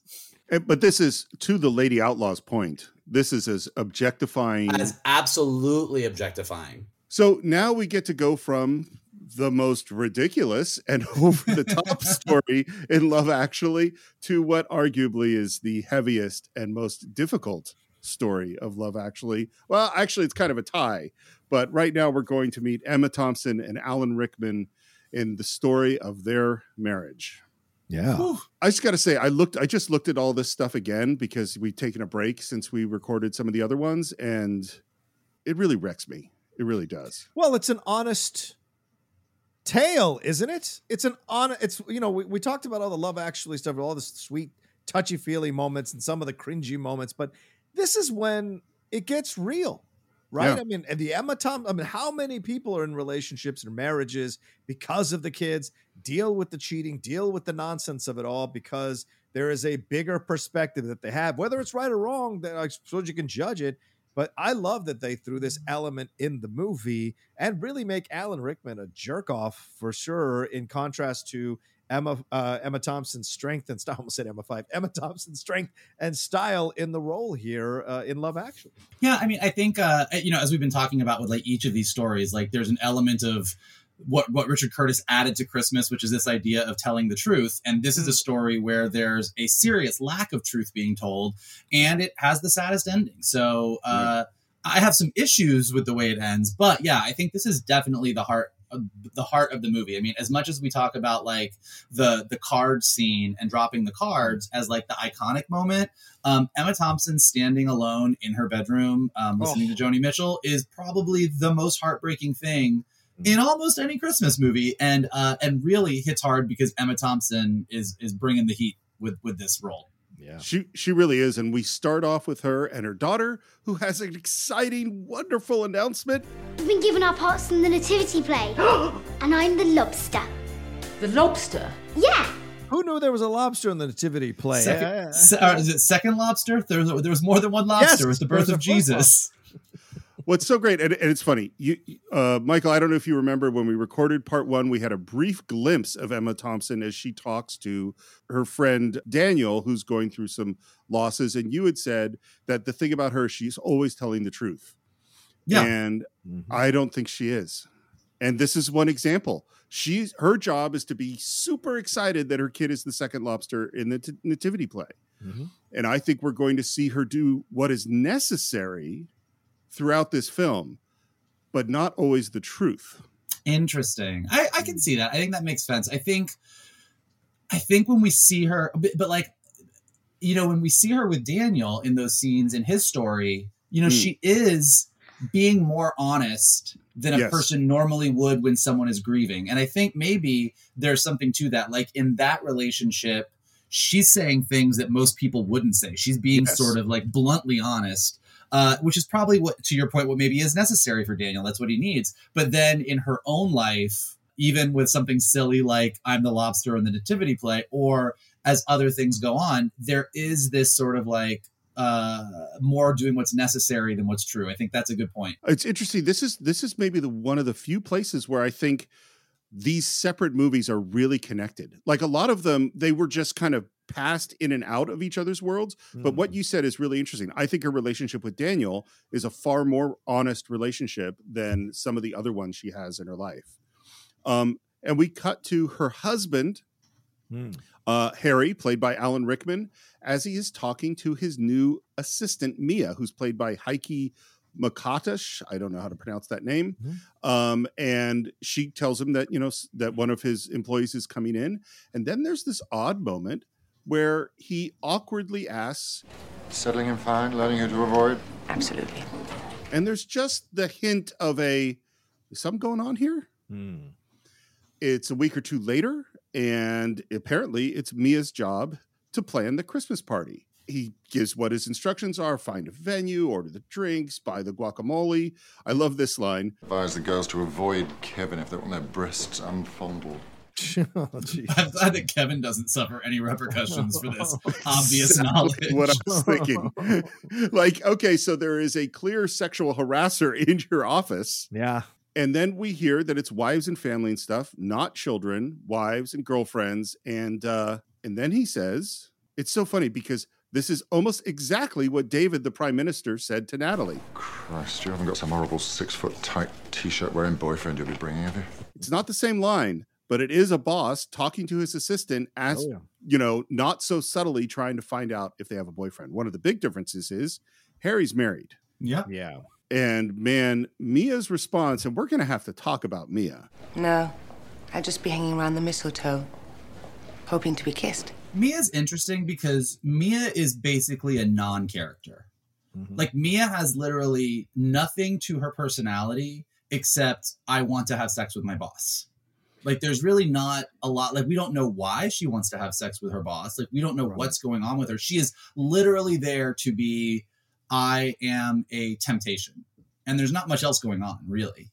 And she doesn't want to have sex with homie who's going to America, whatever his name Well, is. yeah. Well, nobody wants to have sex with him unless you're in Wisconsin, apparently. Yeah, apparently. Well, I mean, in a weird way, she's as shallow a character as those characters in Wisconsin. I mean, it's played in a much more serious movie, but she's just as openly flirtatious for zero connection. And again, it's this case where where we have attraction without actual relationship, you know? Yeah. It's a week later, he checks in on the Christmas party, and she's gotten an art gallery, which she describes as full of dark corners, doing dark deeds. And then she spreads her legs very noticeably for Alan Rickman to see. Good. Well, I suppose I should take a look at it or something. You should. It's definite double entendre there. Yeah, the whole thing, it's so funny. As much as, and this is, I knew it would happen as we started to dive in. Like, I love Love Actually, as I've said many times. But when you start scratching below the surface on some of these stories, you're like, this, I don't like. And not even like the reasons that you're not supposed to like it. Like, obviously, we're not supposed to like a married man kind of being tempted by his assistant, but also like just again like the Mia of it all, like the fact that it's so shallow kind of just feels icky to me. But I think it's also in defense of the movie, I think it's interesting to portray all the different aspects of Christmas and the different people involved at Christmas. We get so caught up with the whole let's hug each other around the Christmas tree type aspect, but there are people who are pretty shallow and use those moments at Christmas parties or at Christmas events to kind of shoot their shot, so to speak. And we certainly see that in Mia. Even though I think you're 100% right, Michael, she's a shallow character. There's not much to her. We don't see her inner working life.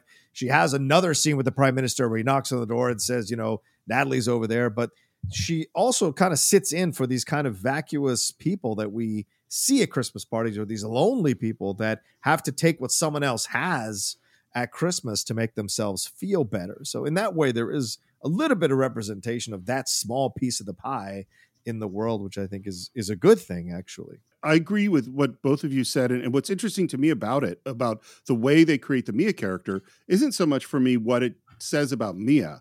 It's what it says about Harry. Right. Is that he doesn't actually have much of a character other than he's kind of distracted and not paying very much attention to his wife. It's sort of, he's kind of a cliche.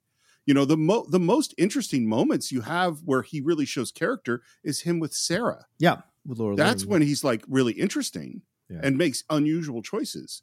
But he doesn't really make a lot of choices other than the main one is going to be really hurtful and have lots of consequences. But I also think that's why casting is so important in films like this. Totally, 100%. Right? You want to have someone who's immediately interesting and charming because of their natural energy, because of the resume they already have. So when you're watching them, you're immediately like, okay, I'm in on this person because it's Alan Rickman, or I'm in on this person because it's Laura Linney. You just like 100%, or Emma Thompson. You're just dialed in, and they may not get as much screen time to develop a really nuanced, layered character, but they're going to be there to give the broad brushstrokes, and the broad brushstrokes are enough to keep you interested. So you have to be smart at how you cast these films, as opposed to Gary Marshall casting these. I think that is such a great point, and it's so and I think it might be. I mean, all these actors are really good, but I think you're right. It might be most noticeable with Alan Rickman because he has the least to do in some ways, and he brings all of his Alan Rickman-ness. So every moment he's on screen is interesting. Yeah. It ends up that Karen's brother is the Prime Minister of England, who has just stood up to the President of the United States. She gives him a call, super proud of him. He gets off the phone and she turns to her husband and says, The trouble with being the Prime Minister's sister is it does put your life into rather harsh perspective. What did my brother do today? He stood up and fought for his country. And what did I do? I made a papier-mâché lobster head. And we hear that the music we're listening to is Joni Mitchell. And Harry's line here is like, it's insensitive on like 3 levels. I can't believe you still listen to Joni Mitchell. So A, he didn't recognize that it was Joni Mitchell.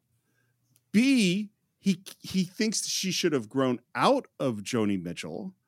And C, he actually calls it, you feel like he's probably said this 20 times, don't you? Maybe. I don't think, I mean, I think like back to the casting thing, I think that if it was a different person, I probably would take a lot of the things that Harry says way harsher, but because it's Alan Rickman, I'm kind of like, oh yeah, that's kind of a sweet curmudgeon-y thing to say. But yeah, Sure. You're not wrong. It just never quite struck me as that. In retrospect, you see the connection, right? Because they obviously have issues with each other. So when he says what he says now, and after you've seen the movie, it can really be seen as a biting shot. And clearly this guy's not happy in this marriage. So he's going to take his passive aggressive shots where he can find them, unfortunately. I don't know that I agree. Like, I mean, Clearly he's tempted, but like, I don't think that these are two people that are unhappy in their marriage or that they're taking shots at each other. Like, I think that that's why, I think that's why Emma Thompson is so blindsided by what happens. I don't think that she thinks there's anything wrong with their marriage. I think when at the Christmas party, when she sees Mia, she definitely goes on alert and says something to Harry, which we'll get to in a minute. And with Harry, I don't think that in any scene are we led by the writing or what's happening to go, this is a man who's miserable or doesn't like his wife or doesn't anything. Like everything is just, he seems bored by it for sure as things move forward. But I don't think that this is two people that are like catty with each other or being shitty to each other. Because I think then the ending wouldn't feel as sad as it does. Fair. I saw so many facial, I have an opinion on this, but I saw so many facial expressions on John's face as Michael. I want to hear, do you have something else you wanted to say about this before I offer my opinion? No, I think Michael makes an interesting point. And as we go along talking about this relationship, I'm going to digest it as we go along and see the point. Because, I mean, when you're in a bad relationship or you're in a relationship, bored is actually, I didn't think about that one, Michael. So bored. So maybe you're taking those shots because it doesn't really matter to you because you're so bored. You don't think that that's kind of a biting shot, especially if you understand how important that person's work is as a singer to that person's life. Do you know what I'm saying? And I wonder if that's something that maybe he knows. So he's taking just a quick little shot as he goes along, and he thinks he can because she won't go anywhere and he's confident in the relationship. But I imagine she's aware that there are issues in that relationship. And women always know quicker than men do, no matter what they say. Women are much more intuitive than men are about this kind of shit. And for sure. Women always say that stuff. I think real quick, Steve, before you weigh in, I think that what this story to me, and again, I think like a lot of these are open to interpretation, but I think what this story represents to me is that issue. It's not the issue of what happens when you have a marriage that has trouble. Which is definitely a story and that is a worthy story to be told. And a lot of marriages do. I think this is a story about what happens when a marriage just settles. I think this is not the I'm unhappy. This is the, we had kids. Our life is our life. We do school plays. We send presents to our friends. We do our Christmas shopping together. Like it's very everything. You can tell they've done all of this for a long time. And Harry's temptation is not the temptation of, oh, I hate my marriage, I want out. It's, this is the same. And here's this other thing that's really different, new and exciting, and younger and, superficially very attractive. And I think it's more of the boredom than it is any kind of like, which by the way is its own kind of issue in a marriage for sure. So I'm not saying that their marriage is like a perfect marriage, but I don't think that it's a miserable marriage or anything like that. And I think Emma Thompson is kind of okay with where they're at. I really agree with that. And I would add one thing to it, which is I think they are in slightly different places. I think they have settled in. I think their marriage works in many, many, many ways works financially, works as parenting, works as how they do everything. They know how they do everything with each other. They have their patterns. They're all locked in. Here's what I see as the key difference is I think Emma Thompson's character has accepted that is how it's supposed to be. There are things I'm never going to get. It's not going to be romantic and exciting, but this is what it's supposed to be. And it's okay. Right. And I'll listen to my Joni Mitchell and that'll be fine. And I think Harry, Alan Rickman, has not. And I think he is at a moment in his life where he's going, is this all I get? Yeah, and he's probably fooled himself that he's the one that has made all the compromises in the marriage as opposed to Emma Thompson's character. And she's probably, kind of bent over backwards to make him more comfortable in the marriage, and he doesn't even realize that. So yeah, two different places for any number of reasons, for sure. Well, and I think in that respect, you get to like the whole truth thing that you were saying, Steve, which I think you're right. You're more right than I was about Emma Thompson, because these are two people that are in different places. And if they were able to be open with each other and talk about that, maybe their marriage could be stronger, but they're both dealing with it in their own way. And Emma Thompson is dealing with it by being like, well, this is as good as it gets. I'm not going to say anything. I'm not going to bring anything up. And Harry is clearly not being honest because he's dealing with Mia. So it's two people not telling the truth at Christmas. And I think this line is just key to everything. These two lines, really. I love her, and true love lasts a lifetime. Joni Mitchell is the woman who taught your cold English wife how to feel. Let's just take a moment with that line first. First of all, true love lasts a lifetime. I think she has more feelings of true love for Joni Mitchell than she does for her husband. Deep down. I don't know that she would admit it to herself. And the second thing is, who taught your cold English wife how to feel. I don't know that she was ever cold. Well, the Brits are not known for being that open with their emotions, certainly within the culture. So it could also be like a self-effacing thing that she's saying a little bit. And maybe he, who doesn't come off that warm himself, maybe he's occasionally made the crack that she's, not as open or a little cold or a little distant or aloof or whatever in the past. Well, I mean, it is established right off the top, as we said, that she is blunt. In an emotional situation. And so the bluntness that she exhibits, plus her saying, your cold British wife, like, I do think there is probably a level of she's tough. She's a tough one. And then Harry's response. Did she? Oh, well, that's good. I was right to her sometimes say thanks. Is so, I don't know, flat, sort of like, I don't know how he feels about it. But there's a lot in there. Yeah, I think this guy's taking his passive aggressive shots where he can find them. Yeah, I think that one certainly is weird. Yeah, I think if it wasn't Alan Rickman, I think like he kind of has this way of delivering the lines where you're like, I feel like this is okay, but then when you like I'm thinking about as you're saying it, I'm kind of looking at I'm picturing the lines on like a page of a script, and like that response. Oh, I shall have to write her and say thank you. I'm like. What do you mean? What are you saying right now? We're at a holiday party.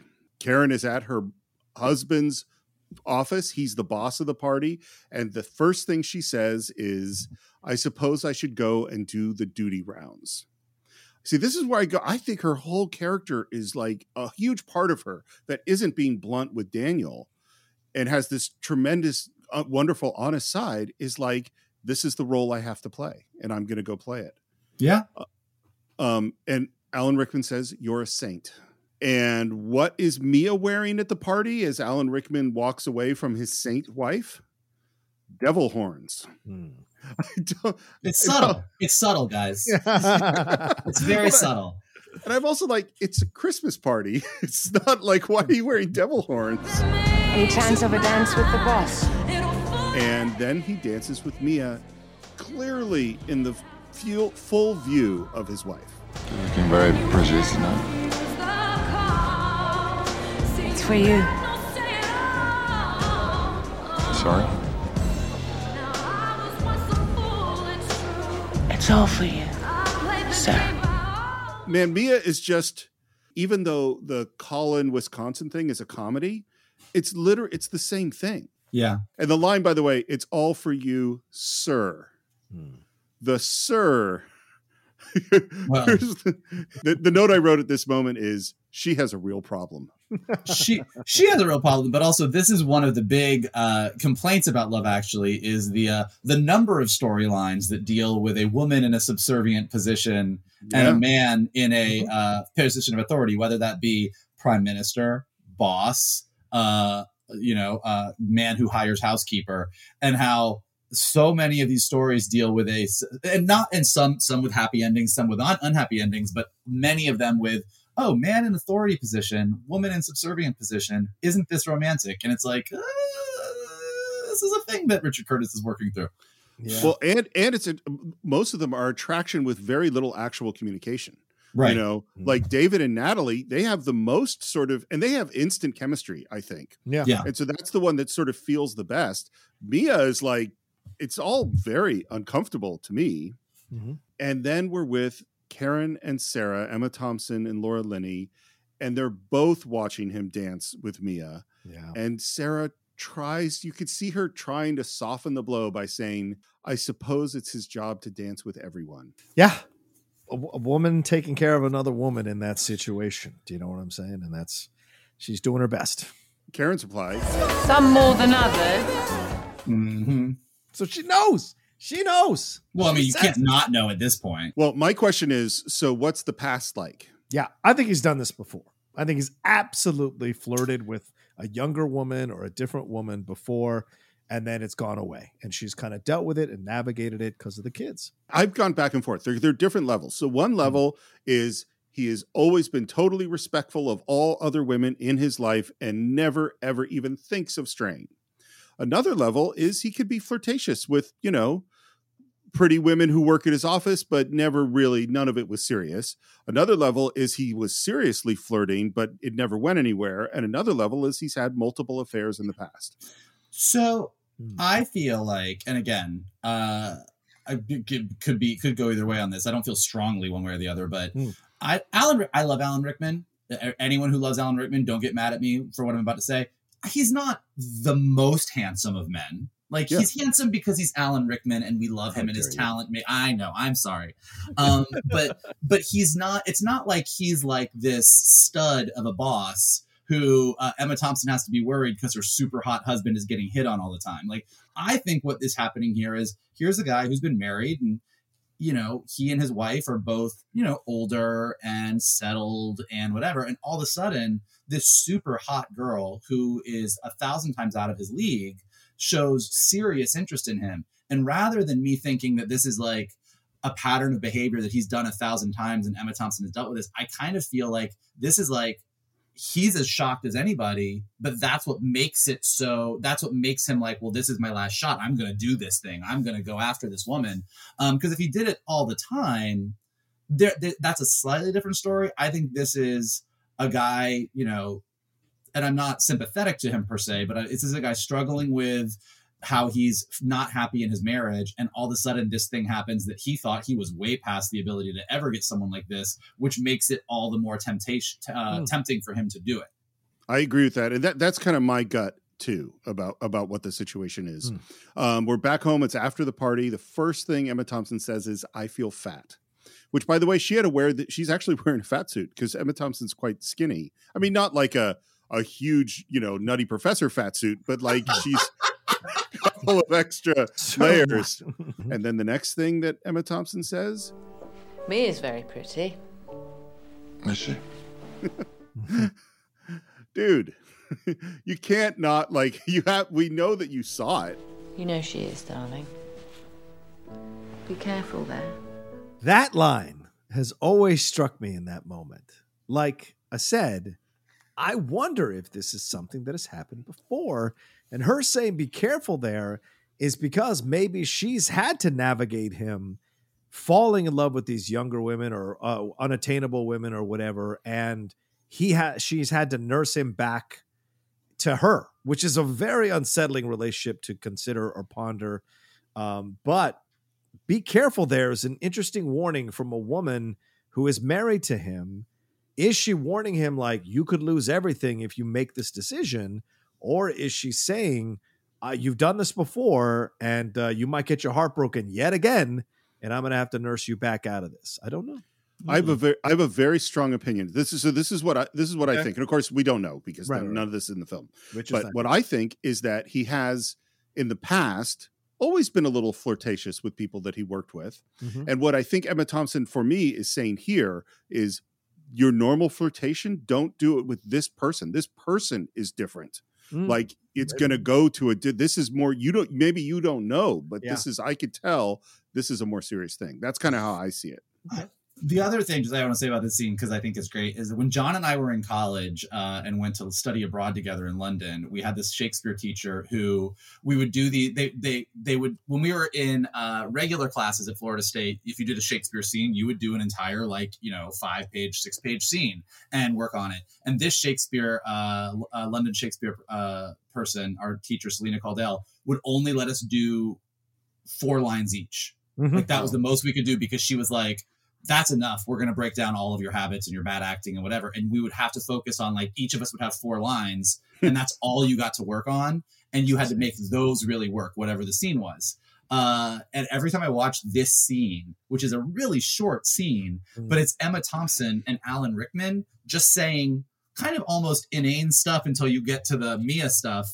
And everything is packed with so much meaning. Like, this is just watching 2 A+ actors who were just at the top of their game doing something, where this scene with just 2 kind of mediocre actors would have been like, but like, you are just like on the edge of your seat with these 2 as they're just getting ready for bed, which I think is great. And then we cut to, and this is a weird cut in the movie for me, is you cut to Mia undressing and a very sexy shot. And it's like, if you had been on Alan Rickman and then cut to this, then you could go, oh, he's thinking about her, fantasizing about her. If you've been on Emma Thompson, you can go, oh, she's thinking about her. But that isn't quite how it works out. It just feels like the director showing you, here is this hot person, Right. Which it wasn't a place in the early 2000s. That wasn't out of place for us to put that in movies and ogle at women and whatever. Not to say that it's right or wrong. I'm just saying it wasn't out of place. It does seem odd now in 2021 to look at that scene and be like, why is that even in there? Why did we need to see that? And clearly that might have been the producer, Richard Curtis, saying, you know what? Let's give these guys a little something to watch. I don't know. I always took it as we see Emma Thompson and Alan Rickman getting ready for bed together. And again, it's very, you can tell they've done this 1,000 times. They're getting ready for bed. They are together. Their room is comfortable. Their bed looks really nice. And then you cut to Mia in this very weird room undressing, and she's alone, and it's kind of cold, and it's kind of like, it doesn't look appealing. It doesn't look like an appealing place to be. And it's like, Harry's living this fantasy of what he could have. But then when you see this contrast, you see this very like comfortable image of a marriage. And then you see this very cold, lonely thing that thing being the situation, not Mia, but you see this very cold moment in this cold room with this woman who doesn't really seem like there's a lot there. And that can connect to the line she had, Michael, as well, where she says, be careful there, because there's danger there and even more shallowness or hollowness of a person there. That's a great point. We're back at the office. Christmas shopping, never an easy or a pleasant task. Are you going to get me something? I don't know, I hadn't thought. And he's outside the office and immediately calls back to his assistant on the phone. And I would say this is his first move. You know what I mean? Mm-hmm. Like, she's been flirting with him and making advances on him. When you call back and the first thing you say is, so you're going to give me something? Well, now we're into a whole other level. I thought I made it clear last night. When it comes to me, you can have everything. Looking at these lines just isolated, it just seems to get worse and worse how shallow a character she is. Yeah. And then you have Alan Rickman delivering a line that only he can deliver it. So what do you need? Something in the stationary line? You short of staples? It's very Snape-ish. Yeah. He has just a wonderful delivery. And he hangs up the phone because there is Emma Thompson, because he's going off to shop with his wife. Yeah. And we arrive at Selfridges, which is, obviously one of the most fanciest, biggest department stores in the world. And they can't shut this store down. So this is all shot in the middle of the night. And a lot of it, like when you get to the Rowan Atkinson stuff, it's like at 5 a.m. And basically, Emma Thompson says, right, well, listen, you keep yourself occupied for 10 minutes while I go and do the boring stuff for our mothers. And it's like, what's he doing here? Like she has taken so much of the responsibility, it seems, of family and parenting, and he is alone. He looks around, sees a jewelry case, sees a piece of jewelry, and there is Rowan Atkinson. And this scene is, what's so funny, it's so odd and so out of place. And because he is so damn good and Alan Rickman is so good at reacting, It is hilarious. Yeah, it's a weird, and again, like kind of to what we were talking about with the other storyline, where like, is Rowan Atkinson supposed to be some sort of supernatural Christmas thing, or is he just a dude? And like we said, I think originally he was supposed to be more. It does seem like if he were a Christmas spirit, he is basically trying to prevent Harry from going down a really bad road. Oh, but as it ends up playing, he's just the most annoying guy that works at a store of all time. And we see he says that he's going to buy this 270-pound necklace, which is an expensive necklace. I don't know what the exchange rate in 2003 was, but that seems like a lot of money. And this is the first thing I'm like, dude, your wife is in the store. Like, you're a moron. And then Rowan Atkinson asks, would you like it gift wrapped? Apparently, for Rowan to do this whole bit was 7 minutes long. That's how long it took him to do all this stuff. Look, could we be quite quick? Certainly, sir. Ready in the flashiest of flashes. And Alan Rickman at 5 a.m. had to sit and react for 7 minutes. And some of these are improvised lines. Could we be quite quick, please? Prontissimo. It goes on and on. He pulls out, there's the bow, and no, it's not finished, and then another bag, and then there's a scoop of like rose petals or something, and cinnamon, and every little detail Rowan Atkinson is just puts so much into it as Alan Rickman gets more and more uncomfortable. Almost finished. Almost finished? What else can that be? You're going to dip it in yogurt, cover it with chocolate buttons. And then he puts on the glove.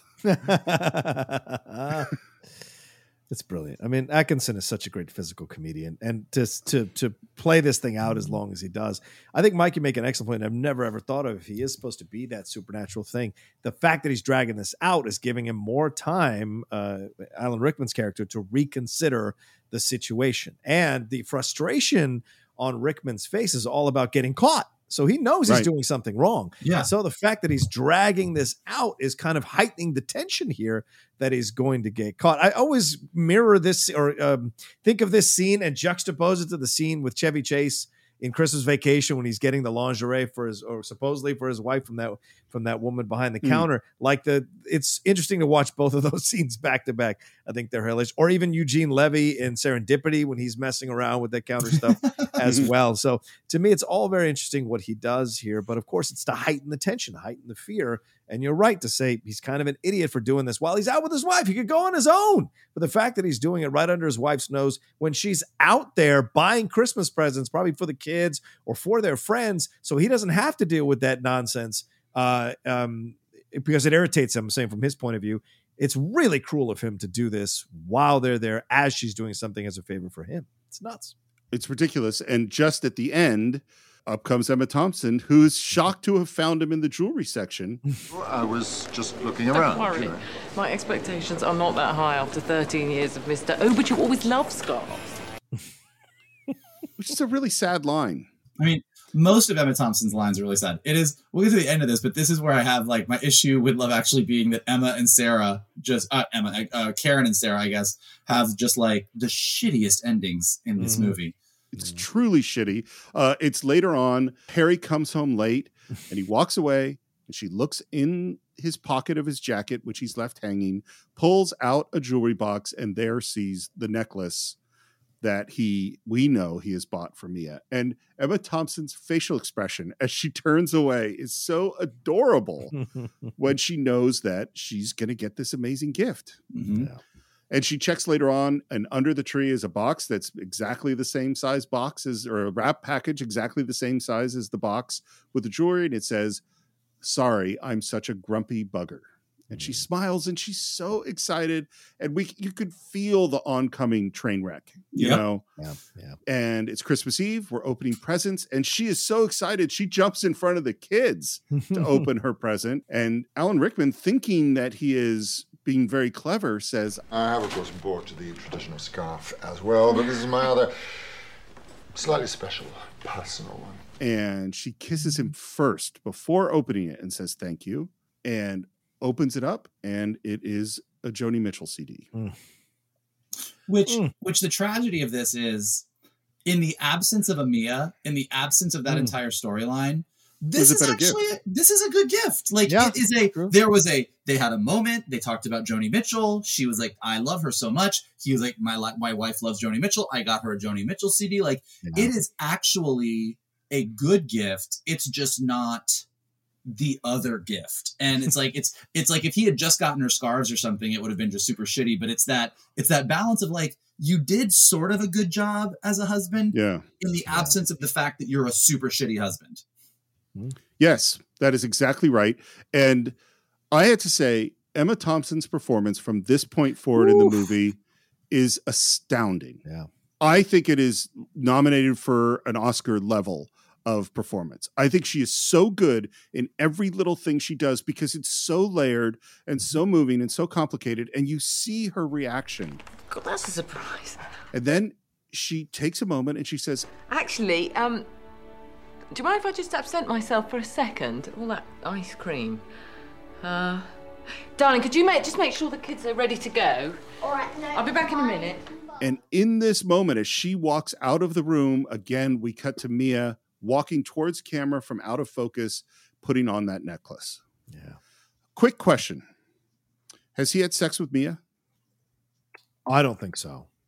I don't think he has, but I mean, you could argue it either way. Like, when did he give her the necklace? Did he give her the necklace at work? Then no. Did he go to her house and give her the necklace? Probably. You know, and we don't know, and I don't know that we'll ever know. But my feeling in watching it is always that, and we don't know. And Emma Thompson sort of asks the question a little later on, like, I think that he gave the gift, and I think that that's the road he's going down and going towards having sex. But I choose to believe that he didn't have sex with her yet.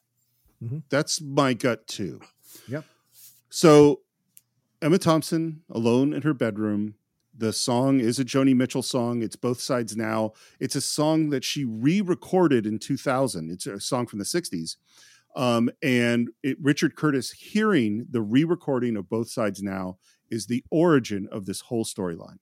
Mm-hmm. That is the inspiration for this story. Moons and Junes and Ferris wheels, the dizzy dancing way that you feel. She's standing there next to the bed. The lyrics are just right on point. But now it's just another show, and you leave them laughing when you go. And watching the layers of her figuring out or understanding what it means that there was a necklace in his jacket pocket, and he had been standing by the jewelry counter, and he had been dancing with his flirtatious, attractive assistant at the party, and she got the CD, and what that says about her husband, about her marriage, about her life, and she's reckoning with all of that. I really don't love it all. Which is a great counter to what she said earlier about Joni Mitchell believing that true love is forever. Here she is singing about true love or about love, and saying that she knows nothing about it at all after having experienced it multiple times. You know? Yeah, that's a really good point. And she pulls herself together, takes a deep breath. I love, by the way, the small detail. Sometimes acting is all in small details, that she straightens the bed before she leaves. Yeah. Because just, I don't know why, but that feels so real. That bed it's like her marriage. It's her home. Yep. And she's trying to control anything she can. Like, she's spiraling, everything's falling apart. And it's like, well, I can straighten this bed. Like that's the only thing I can do. It's like, or, you know, there's just like this, it's this weird, like, trying to make anything out of the mess that has happened or something. It's a great moment. And then she's at the doorway about to walk back in with her family. And you see her, what I call put on the face. She's putting on the face. And I got to say, as a married guy who has a kid, I've done this. I've had this moment of like, I'm going through something that's heavy, but my kid needs me at that moment. And I have to go like crush down your feelings and go be what is necessary to be as a husband and a father, you know? Oh my God. They're acting strange. And they shake their heads. And they walk out in front, and you see the anger as she walks out behind them. Everything she does is spectacular, I think. in this sequence. Mm-hmm. Oh, yeah. She's at the Christmas concert, runs into her brother unexpectedly, gives him a huge hug. Never thought that she'd turn up. And she says, I have to tell you, I've never been gladder to see my stupid big brother.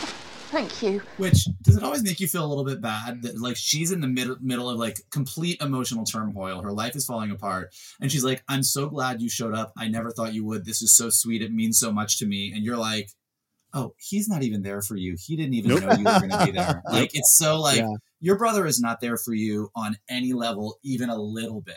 Yeah. Well, honestly, I mean, maybe Daniel will be there for her, but nobody's supporting her. You know, right. In this small short film that we're watching.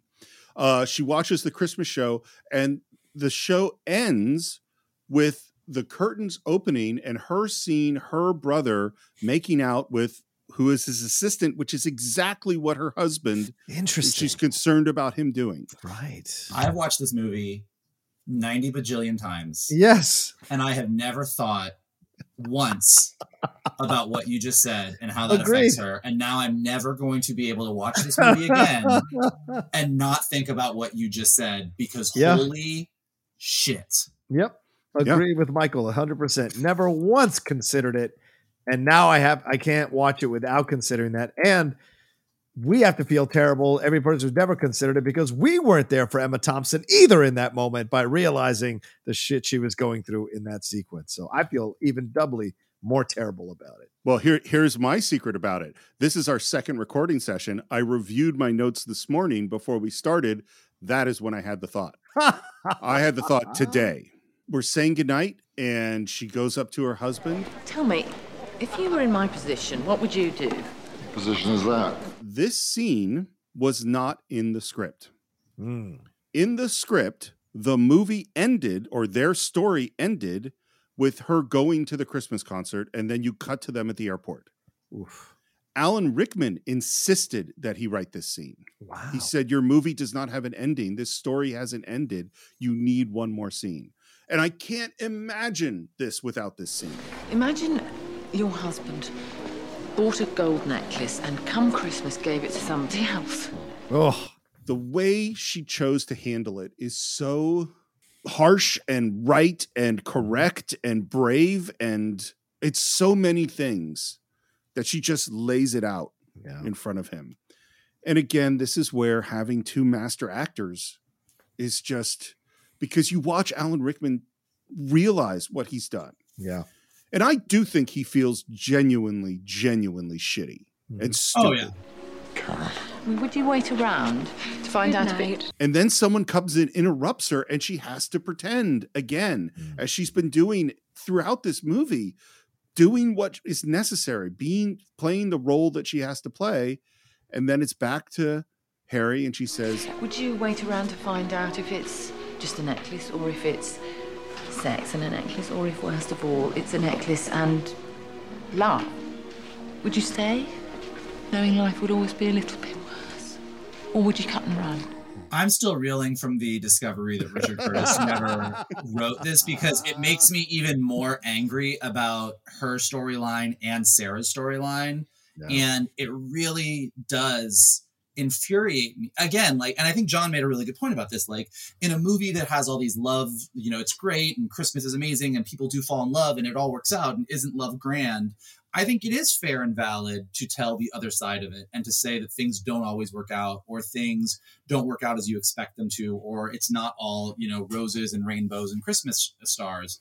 But the fact that it's the two women storylines that end so shitty, and every male in the movie gets their happy ending, really bugs me. And the fact that Richard Curtis thought he could just be like, hey, Harry cheated on you, but you're with him at the end. It's like, the fuck is this story?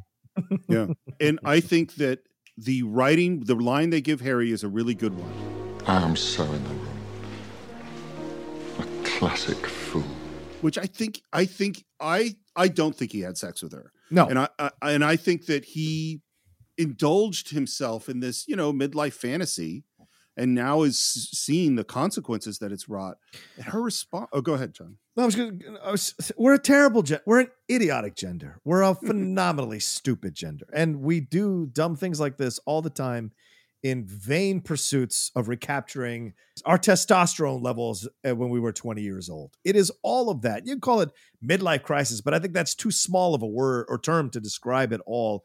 Men do this. It's a terrible thing. We try to find this kind of vibrancy or relevancy in that. Even the greatest of us, you could argue Frank Sinatra was one of the greatest. And here he is trying to mess around with Mia Farrow because he's essentially trying to marry the younger audience so he can somehow stay relevant. So it happens, and it's horrible and it's terrible.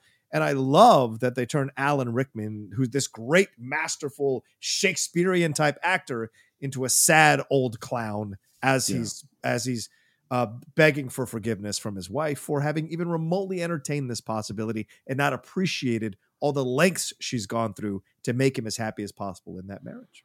Well, and this is what that is all in her next line, which is, yes, but you've also made a fool out of me. You've made the life I lead foolish too. Oh, she has done all these things, played all these roles, gone to the stupid Christmas office party and talked to all the people she's talked to, made the paper mache lobster, I think she showed up at every fucking event, did every single thing she was required to do because she believed her marriage had meaning. Yeah. And now she feels like it doesn't. Yeah. And he made her feel that way. And you say, oh, well, the women of, but I mean, and I'm not defending it, right? Because it's a legitimate claim. Certainly, Lindley hates that movie for that reason as well. This movie for that reason as well. But they do get the shots in. They do get nuclear bombs in at the men in certain situations, certain sequences. And this is a nuclear bomb if you're looking at it from an emotional point of view. The fact that she says, you're not just a clown for doing this. You've clowned me. You've essentially turned our life into a joke by doing this and insulted it at the deepest levels. And that's a devastating thing to hear if you have a remote affection or care or love for the person who's saying it to you. It's, this scene is great and everything she says is great. Yeah. It's more, we'll get to the end and then I'll say how I feel. And then she does, right in this moment, right as she drops, as you say, the nuclear bomb, she has to turn around because her kids are coming out and says, darling, and put on the face. Yeah. Darlings, oh, you were wonderful, my little lobster. You were so... And watching Alan Rickman watch her is amazing. Mm-hmm. So it's a month later. We're at the airport. Alan Rickman shows up, probably from a business trip. The kids run up, ask if he has any presents. And there's a kiss on the cheek. How are you? It's always interesting when an actor has to say the same sentence twice. And pay attention to what Emma Thompson does with this. She says, I'm fine. And the second I'm fine says, our marriage will continue. Mm-hmm. That's what it says to me. Yeah. And there's such sadness and such hopelessness for me in this moment. And she says, good to have you back. Then they head home. And that is the end of this film. Well, and actually, to your point, but also the way that she said, she says, here we go, or whatever, let's go, or whatever. And then she says home. And the way that she says home is this sort of melancholic, like, home is no longer a warm place for her. It fucking feels like a prison. And this is why this has always bugged me. And again, knowing that other scene wasn't even there before makes it even worse. The John's nuclear bomb scene, because at least she got that. But with both of these stories, it's kind of like what we were talking about with the Sarah thing, which is being in love with this person, getting your shot with that person, and then the responsibilities of your life and this dream fantasy that you had not working out. There's a version of that story where that person still comes out either being happy with the responsibilities that she has with her brother, or making it work with the fantasy, or the fantasy guy wasn't good because he didn't understand, but there's this other guy who's been waiting in the wings who actually gets you. Like, there are versions of that story that do give the happy ending. And similarly here, I think telling a story where a marriage falls apart in a series of love stories is actually great, and I think really important. But I think can she leave? Can she realize she could be happier? Can she realize she can like, there's so many versions. And again, just because everyone else gets such an idyllic ending, the fact that she and Laura Linney just get basically, your life sucks. Congratulations. Yep. And both of them suck because of familial responsibility. Yeah. Like Laura Linney's life sucks because she has to take care of her brother and she's miserable. And Emma Thompson's life sucks because she is now trapped in this marriage and she doesn't love her life anymore. And that is very clear at the airport. And it just always leaves me like, the fuck? Yeah. Like, at least give one of the women a happy storyline and give Colin Firth the shitty ending or something. You know, like, it's like, it always bugs me because in a movie that is so critiqued for its portrayal of many of the women characters and the over-sexualization of many of the women characters, the two women that actually are the strongest actresses that get to carry their own storylines get really robbed at the end. And it's that contrast. It's having the shallow, you know, stories and women as objects on the one hand and the sad stories on the other hand. It's like that contrast is rough. And to me, it's funny. You said something in our first part, Michael, about how great it was that there's the platonic love story, that we have different kinds, different flavors of love story. You know what I wish this was? I wish that the nuclear bomb scene was the midpoint of this story and that this was a self-love story. Yeah. This is a story about her finding who she was and going, I can be myself and be happy with who I am. You know, that then it would be a great positive thing, but that's not what it is. Well, but I also think, and I take all, you know, obviously agree with both your points in the overall result, but I also think the power dynamic of this relationship has completely changed. She is now the alpha dog, and in ways that I don't think she's bending over backwards for him anymore, but I also think her affection for him is dead or waning, and it would take a lot of effort by him to win her back to the level that she was before. And that does take time. I mean, many relationships have suffered an indiscretion, infidelity, whether acted upon or not, and survived. It has just taken time. And clearly they're in a transition place. Either, yes, as you said, Steve, the marriage will continue, but who knows for how long, or yes, the marriage is continuing for now, but I'm not ever going to love you in the way that I did before. And so I'm going to see this thing out till the kids head off to college or move out, and then I'm getting out of here. So, I mean, that's in play here, but you can tell clearly because he checks in with her that the dynamic has completely changed in terms of the power in that relationship, which isn't, it isn't necessarily something to hang your hat on, but it's a change, you know? That's an interesting question to go just like, all right, what is that marriage going forward? You know, is she the alpha dog at this point, as you say? It's not how I see it, but it perfectly makes sense. You know, it could be. Yeah. So Jamie and Aurelia, let's try to end on something a little bit happier. It starts off, Colin Firth, who plays Jamie, is late and says goodbye to his girlfriend who is sick in bed. And it's kind of sweet and kind of romantic. And this scene is a pickup.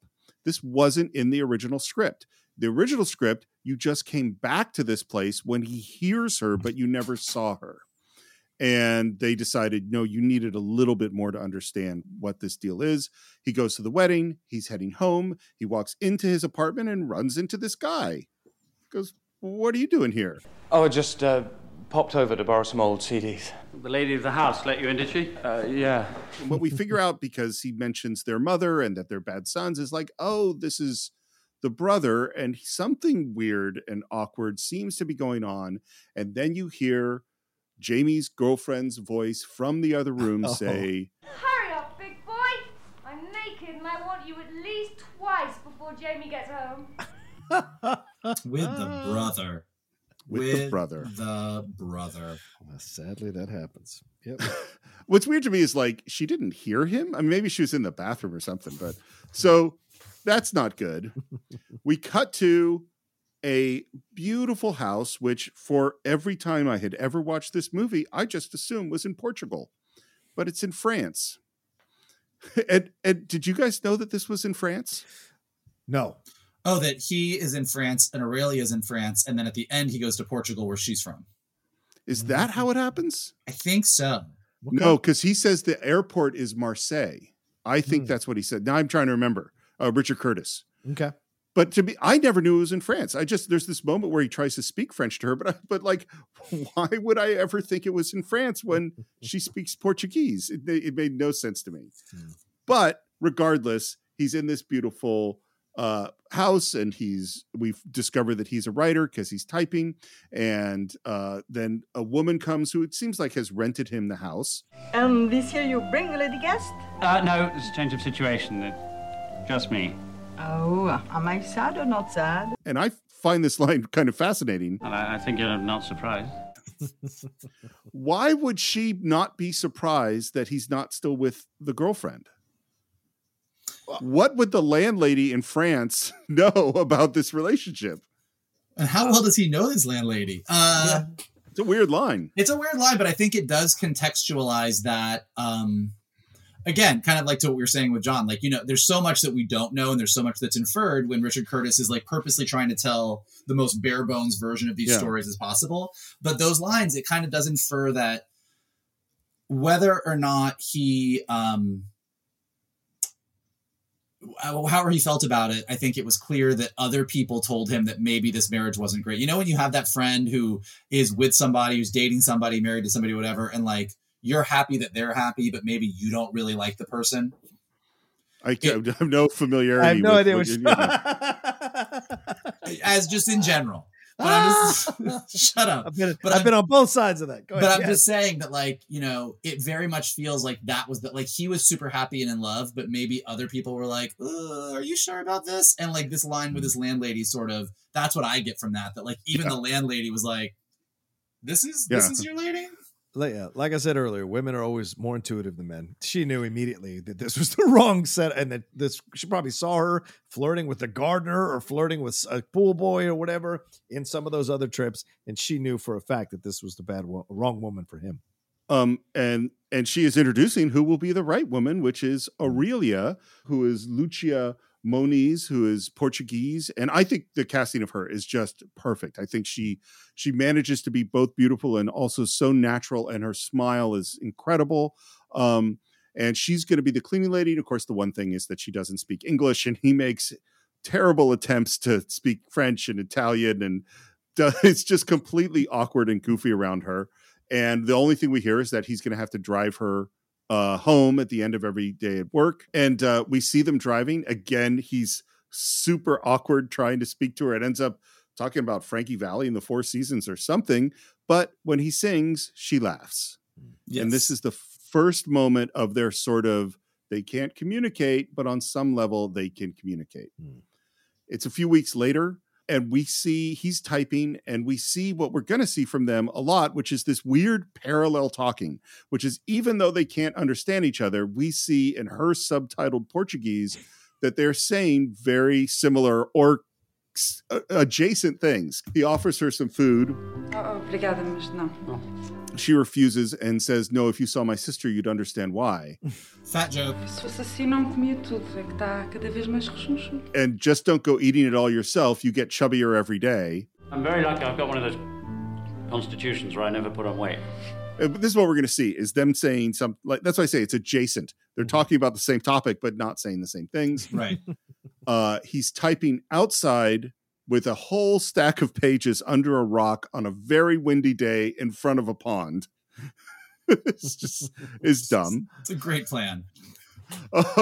And she comes up and picks up the thing holding down the papers, which fly off. By the way, there was a huge, huge fan on the set to make this happen. And it's so loud that all of this is dubbed. All this dialogue is looped because the fan was so loud. And of course, the pages go everywhere, including into the pond. Oh no, just leave them, please, they're not important. And then she strips and in slow motion and jumps into the pond. I think the scene is great. I think the way it's done is great. And I actually think that Aurelia and Jamie, actually, those actors do have a real connection. And I kind of wish the center of it wasn't him watching her strip in slow motion. Do you know what I mean? Because that's the most objectifying moment for a relationship that's actually really fun. Yeah, everything about this storyline is actually really cute. And like you said, all of the sort of speaking adjacently is really well done. When she takes off all her clothes, it's a little male gazy. Like it's like you're like, oh, this is definitely a male director, and we are lingering and slow motion. Yep. And again, like people listening to this will be like, oh, stop complaining about it. Like that's a guy appreciating a woman. Like women are beautiful and we should appreciate it. And like you can, but you don't necessarily need to do it in slow mo as she takes off her. Like it's definitely male gazing. Well, go ahead, John. Yeah, I hear Mike kind of took my point. I mean, this is how men see it, and sometimes in their heads they see it in slow motion. We're seeing it from Jamie's perspective, right? So, is that the character's name, Jamie? Yeah. We're seeing it from Jamie's perspective, and she, of course, she's not moving in slow motion, but he's seeing her in slow motion as she takes her, and he's like, but I think he's falling in love with her. There's a way to be male gazy and still be falling in love with the woman, because you can't ignore being attracted to someone physically as well as emotionally, mentally. And clearly they were having some kind of spark or chemistry. And now seeing her take her clothes off in this moment, in service of him, by the way, to get his manuscript, there's a little more working for him emotionally. But I understand the male gazy stuff. I see it a little more innocently, but I totally understand if that offends people. I don't think the male gaze is like, well, it is kind of lascivious, I guess, but I don't think when you say, I don't think it's innocent or non-innocent. I think it's just, it's a thing and I think the reason it's an issue is where's the slow-mo shot of Carl taking off his clothes? True. Very true. Like everything you said, totally valid. Guys look at a woman, they appreciate her beauty. This is the way Jamie is seeing it. That would all be great if there was an equal number of female gaze or queer gaze in films, but there's not. All we ever get in film is the slow-mo of the woman taking her clothes off. And look, Carl gets pretty naked, and me, as circa 2000, was very, very excited about all of it. So great, yay for Carl's nakedness. But we don't linger on shots of Carl slowly unbuttoning his shirt and his pants coming down. And like, that dude's body is definitely worthy of a slow-mo shot. But we don't get that. And so I think the issue is you make valid points and you can definitely justify why you would want a guy to look at a girl and appreciate her beauty. And that's all fair. It's just that we almost never in film get the opposite. And that's why it's kind of an issue. You get Harvey Keitel's penis in the piano. That's what you get. And by the way, y'all can keep it. Y'all can keep it. Well, and to underscore your point real quick, sorry, Stephen, to underscore your point real quick, Mike, even when we get, what's Rodrigo Santoro's? Carl. Even when we get Carl half naked in the bed, we still get Laura Linney showing her bare breasts. So that's not even equal, because the breasts are the things that are considered nudity. A man being half naked is not considered nudity. If we had seen his butt or his penis, that's a balance for Laura Linney. So even in the moment where you're having a male gaze, it's still or a female gaze rather, or gay gaze, queer gaze, as you said, it's countered by the fact that there's still the male gaze of getting to see Laura Linney's bare breasts. So it's imbalanced no matter when they do it. So it's actually a very, very good point, Mike. So several things. The first thing is I think we are getting a little bit of the opposite in Marvel movies, because there is a lot of muscular dudes that the camera is lingering on. That's definitely happening. Here's I believe that sexual attraction is a real thing. Mm-hmm. And to go like, we're not going to have people staring at each other's bodies, we're just going to take that out of movies, is kind of ridiculous, because that's part of life. Mm-hmm. What I think though is like, part of it is it's in the context of this film, which does so much objectifying. It has so many shallow elements. If this had just been in a deeper movie, I wouldn't have had a problem with it. And here's the bigger thing. Why ever take her clothes off? He didn't take his clothes off. Right. Because the story element is she was willing to jump into the pond to save his book. That's awesome. But we're focusing so much more on, man, she's got a great body. Right. And that's a different thing. I think it lessens the story. This is something I brought up in the last part. And it's a fair point you make, Steve, from an American point of view. But Europeans are always chastising us for being so crazy about the female and the male body. Oh, I'm sorry, Mike. I apologize. For those of you listening, Michael literally just stood up and walked away. Oh, brilliant! And I think that's a thing, an element to maybe throw in here, because she's Portuguese. Maybe for her, it's not a big deal to take the clothes, jump into the water, get it, because she doesn't go full naked. She goes just found her. So to her, maybe it's not that big of a deal. To a lot of European people, it's maybe not as a deal as it is for Americans to see this more from a puritanical point of view. So I don't know. I mean, I can make space for both for sure. But they do both go in the water, which when they scouted the location, this pond was like 4 feet deep. When they went to shoot, it was 18 inches deep. So they're just like kind of lying on their sides or on their bellies trying to, and there were creepy crawlers in this water, and one of them bit Colin Firth on the ankle, which swelled up and he couldn't act for a couple of days. Wow. And again, we have the same sort of parallel talk where she says, what kind of idiot doesn't make copies? And he says, I really must do copies. And he said, and this is the best one is, you know, there better not be eels in here. I can't stand eels. Don't disturb the eels. Oh God, what the hell is that? And a very sweet scene. Again, it's, you know, I don't want to say all the dialogue, but some of it's subtitled, but where they're talking and they kind of are starting to communicate, in particular where she's kind of asking through gestures about what kind of book it is, a comedy or romance. And he gestures a knife and choking because it's a scary story. And then this moment, they sit, they're smiling at each other, and you do feel genuine, real connection, despite the fact that they can't quite communicate. But I think these lines are great. It's my favorite time of day. Driving you. And there's a long pause. It's the saddest part of my day, leaving you. That's great. Mm-hmm. He drives her, and we just have the classic. He looks at her. She's not looking. He looks away. She looks at him. Yep. It's the end of his time in France. They're loading a bunch of stuff into the car. They're driving. They pick the most weird, random location. It's like on the turn of a busy street where she's getting out. And she gets out, and there's a long look. They smile at each other, shake hands, and then, before she leaves, she kisses him and walks away. I'm like, dude, go after her. Yeah. Yeah. Like, that was pretty clear. Yeah. But he doesn't, gets in his car and immediately gets in a car accident. Mm-hmm. Poor Jamie. What's interesting, by the way, is that by doing this film this way, this is like 1 hour into the movie. And then we have very little of Jamie and Aurelia until we get to the end. Right. We do see that he's practicing Portuguese. And then it's Christmas Eve, and he shows up at, I believe, his brother's house. And you could see his brother in the background really awkwardly as the family, because this is a guy who slept with his girlfriend. And the family is going, hey, yay, Jamie, you're here. And there's a long moment. And then he says, and I used to know. I'm off, actually. Did he just decide in that moment? Yeah. I mean, obviously he was learning the Portuguese, and I'm assuming with an intention of, wouldn't it be great if, or maybe I'll see her again, or maybe I'll go back to the cabin and hire her and we'll be able to speak to each other.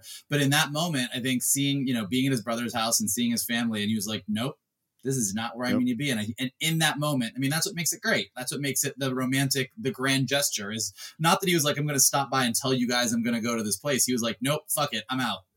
Yeah. I'm out with my shitty nieces who hate Uncle Jamie. Screw you. I got to go find love. And he heads out to the airport. And this is where, again, the timing seems, we get a lot done in a short space of time. He lands in France. I think this is Colin Firth's first day on the shoot, this airport scene. And he gets a cab, knocks on a door. By the way, the dad who answers the door, Aurelia's father, is apparently a huge theater director in Portugal. Wow. Like Portugal's #1 theater director. And Jamie says in subtitled Portuguese, I am here to ask your daughter for her hand in marriage. And then all of this dialogue is very funny. I won't say all of it, but he calls down his daughter, not Aurelia. Yeah. And we get fat jokes, but we hear, no, it's for Aurelia and that she's at work. And we march off through the streets to get to Aurelia at the restaurant. And this is awesome. Yeah. Like all of the entire community, as they announce what Jamie is going to do, gets up to follow them to the restaurant. Yeah. And what's really good about it, this is definitely where the intercutting with the different stories really, really helps because it builds the momentum. I think if you just cut this together, it wouldn't work as well. I agree. Yeah, totally. Yep. We arrive at the restaurant and then Aurelia appears on the balcony. It's very Romeo and Juliet-ish. And I love the mistakes in the language that we see in the subtitles. Bonita Aurelia. Beautiful Aurelia. Eu vir aqui para te pedir para casar comigo. I've come here a view of asking you to marriage me. And he gives this wonderful speech and she listens to it. And there's a pause, and we get this thing that we've talked about throughout. He says, of course, I prediction for you to say no, but it's Christmas, and I just wanted to check.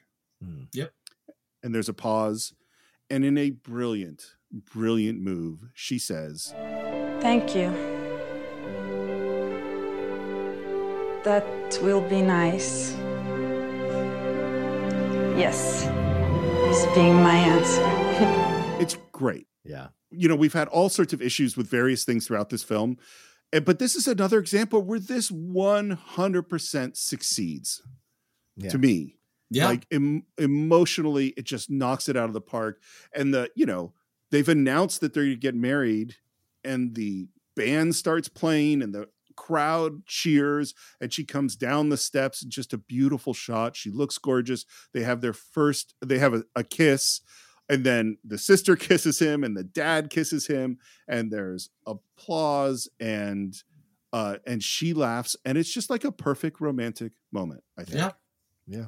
Well, and it's also just because this story knows what it is from the beginning to the end. Like this is a story about communication, which is great because to your point, so many of the stories in this movie are more about the physical and being in love with someone's outer form. And this is as much as we talked about the male gaze stuff, like this storyline is two people that are not able to speak the same language that still figure out how to communicate with each other. And then both independently of each other make the effort to do something that will allow them to communicate with each other even more. And that's what we get to see. And the fact that they did it independently shows that they both were on the same page, that they both felt the same way about the other. And so it's just perfectly romantic and it's perfectly perfect. This one gets a little bit of crap from some of the people who come after because, of course, it happened. She's in a subservient position, but he's such a foppish guy through the whole sequence that it actually doesn't come across that way at all, in my opinion. And she is very much in control. He comes to her.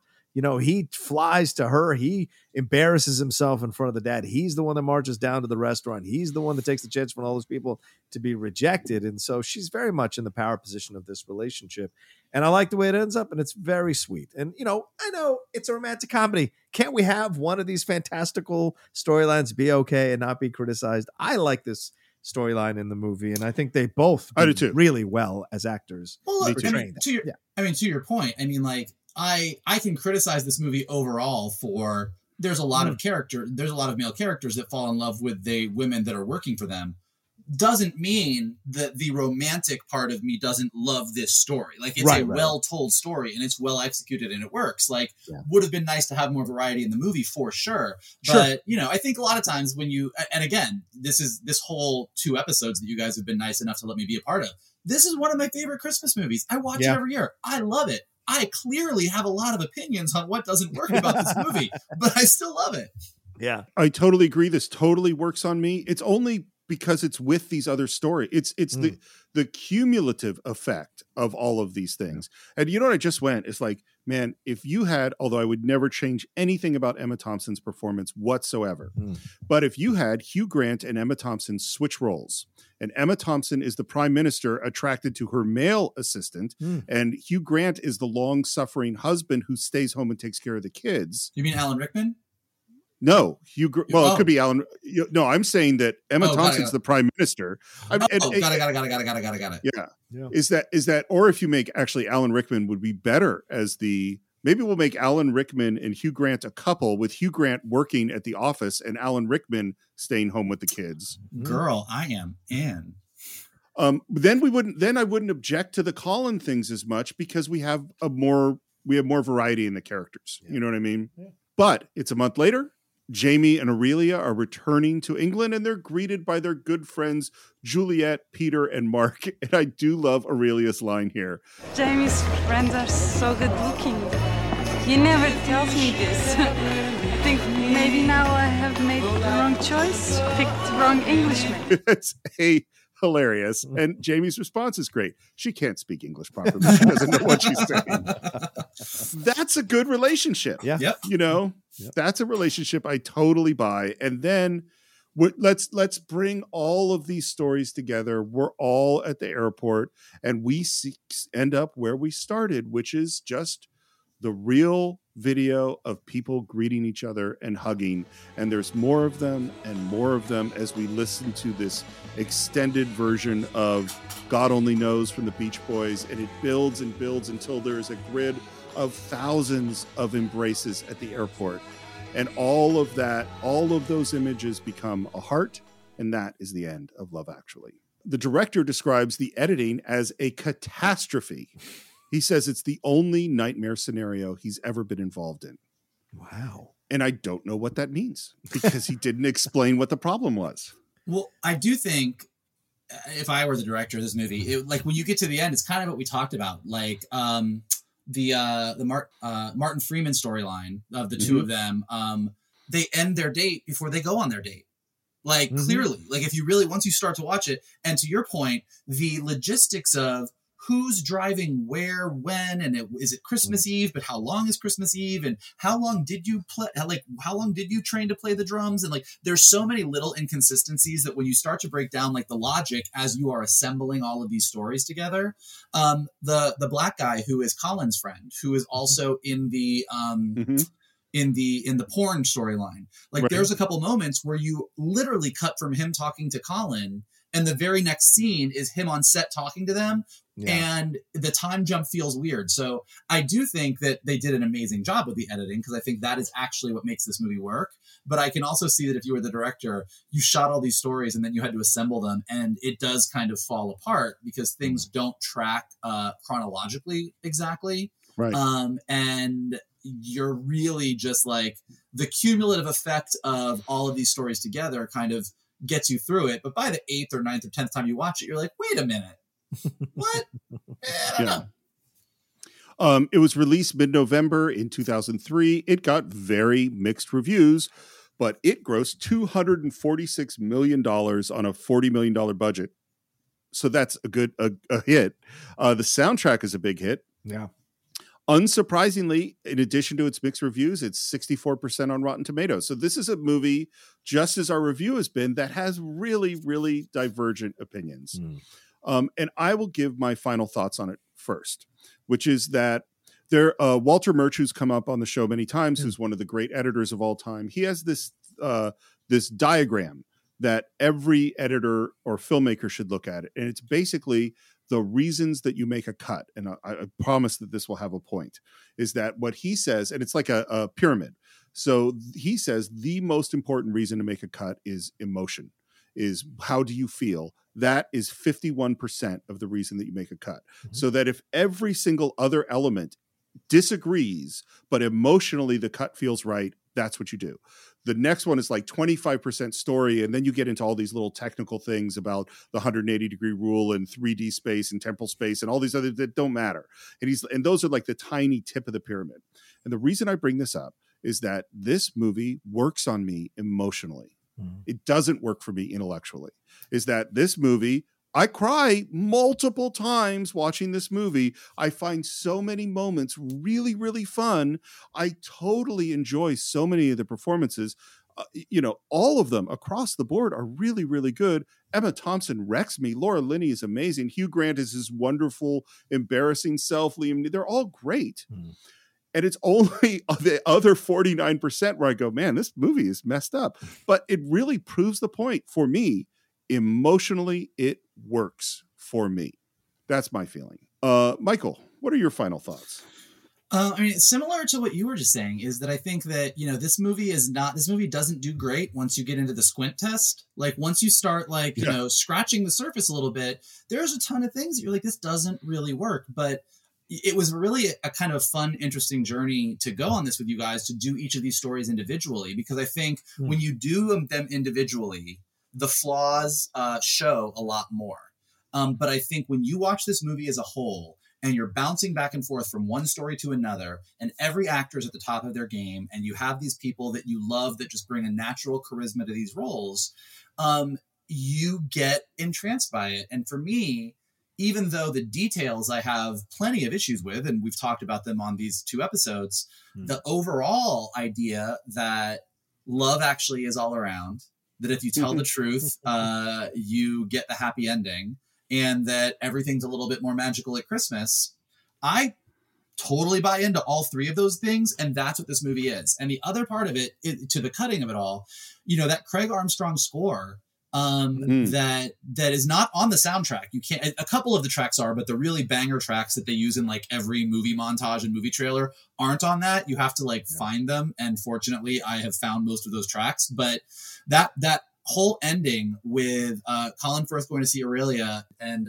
Daniel and the kid running through the airport to see Joanna, the music swelling and these 2 romantic gestures happening simultaneously and love winning and all that stuff, it gets me every time.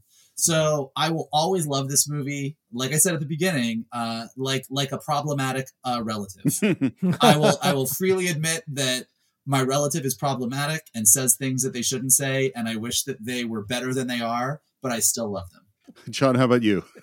Well, I mean, there are movies that come along and defy the critics and defy their points of views, defy the overall Rotten Tomatoes score or whatever. And it's because the movie works on a primal level, on an instinctive primal level. And in 2003, when this film came out, it was the right time for this film to come out. Remember, 9/11 is still just barely 2 years away. This idea of being in an airport, being in an airplane, in essence, I think every airline should get on their hands and knees and kiss Richard Curtis's feet for what he did, for bringing back the idea of seeing your friends, seeing your family, what airports really represented to a lot of people, which is connecting with each other, finding each other, receiving each other, whether they're immigrants coming to a new country or loved ones reuniting. It's there for that. And certainly that's throughout this whole film, this idea of these stories as well, showing you the multiple facets of love, the multiple angles of love. And yes, certainly a lot of it doesn't, or some of it doesn't hold up in 2021 for sure.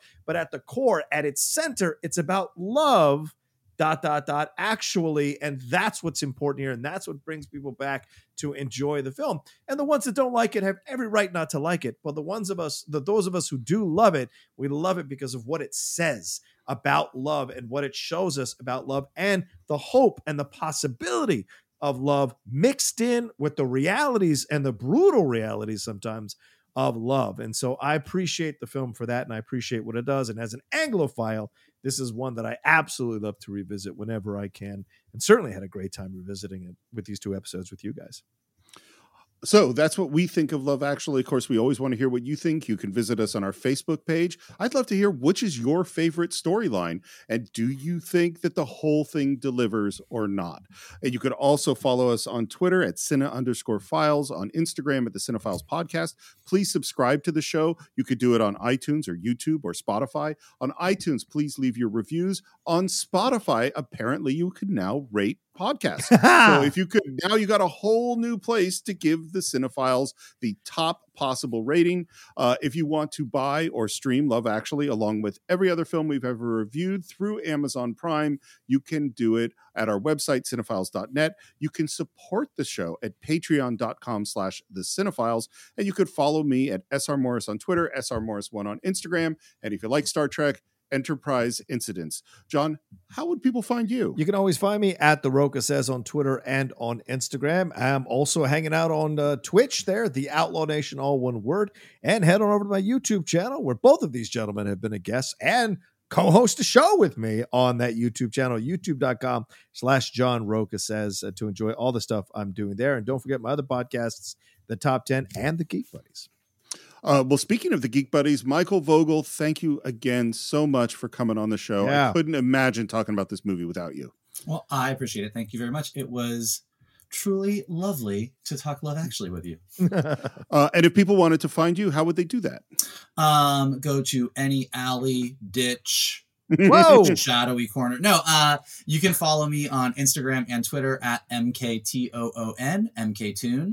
You can always find me once a week over on the Outlaw Nation page with my boy John Roca and our boy Shannon McClung doing all the geek news on Geek Buddies, including all our spoiler reviews. And if you want to hop over to YouTube and just watch Strawberry Shortcake Berry in the Big City, you can watch my show, which is currently out on YouTube, that I am show running. So check that out too. I think between us, we could probably provide just about everybody's entire entertainment needs. So that is it for this week. Happy holidays, everyone. Happy New Year. And we will see you next time for a brand new film on The Cinephiles.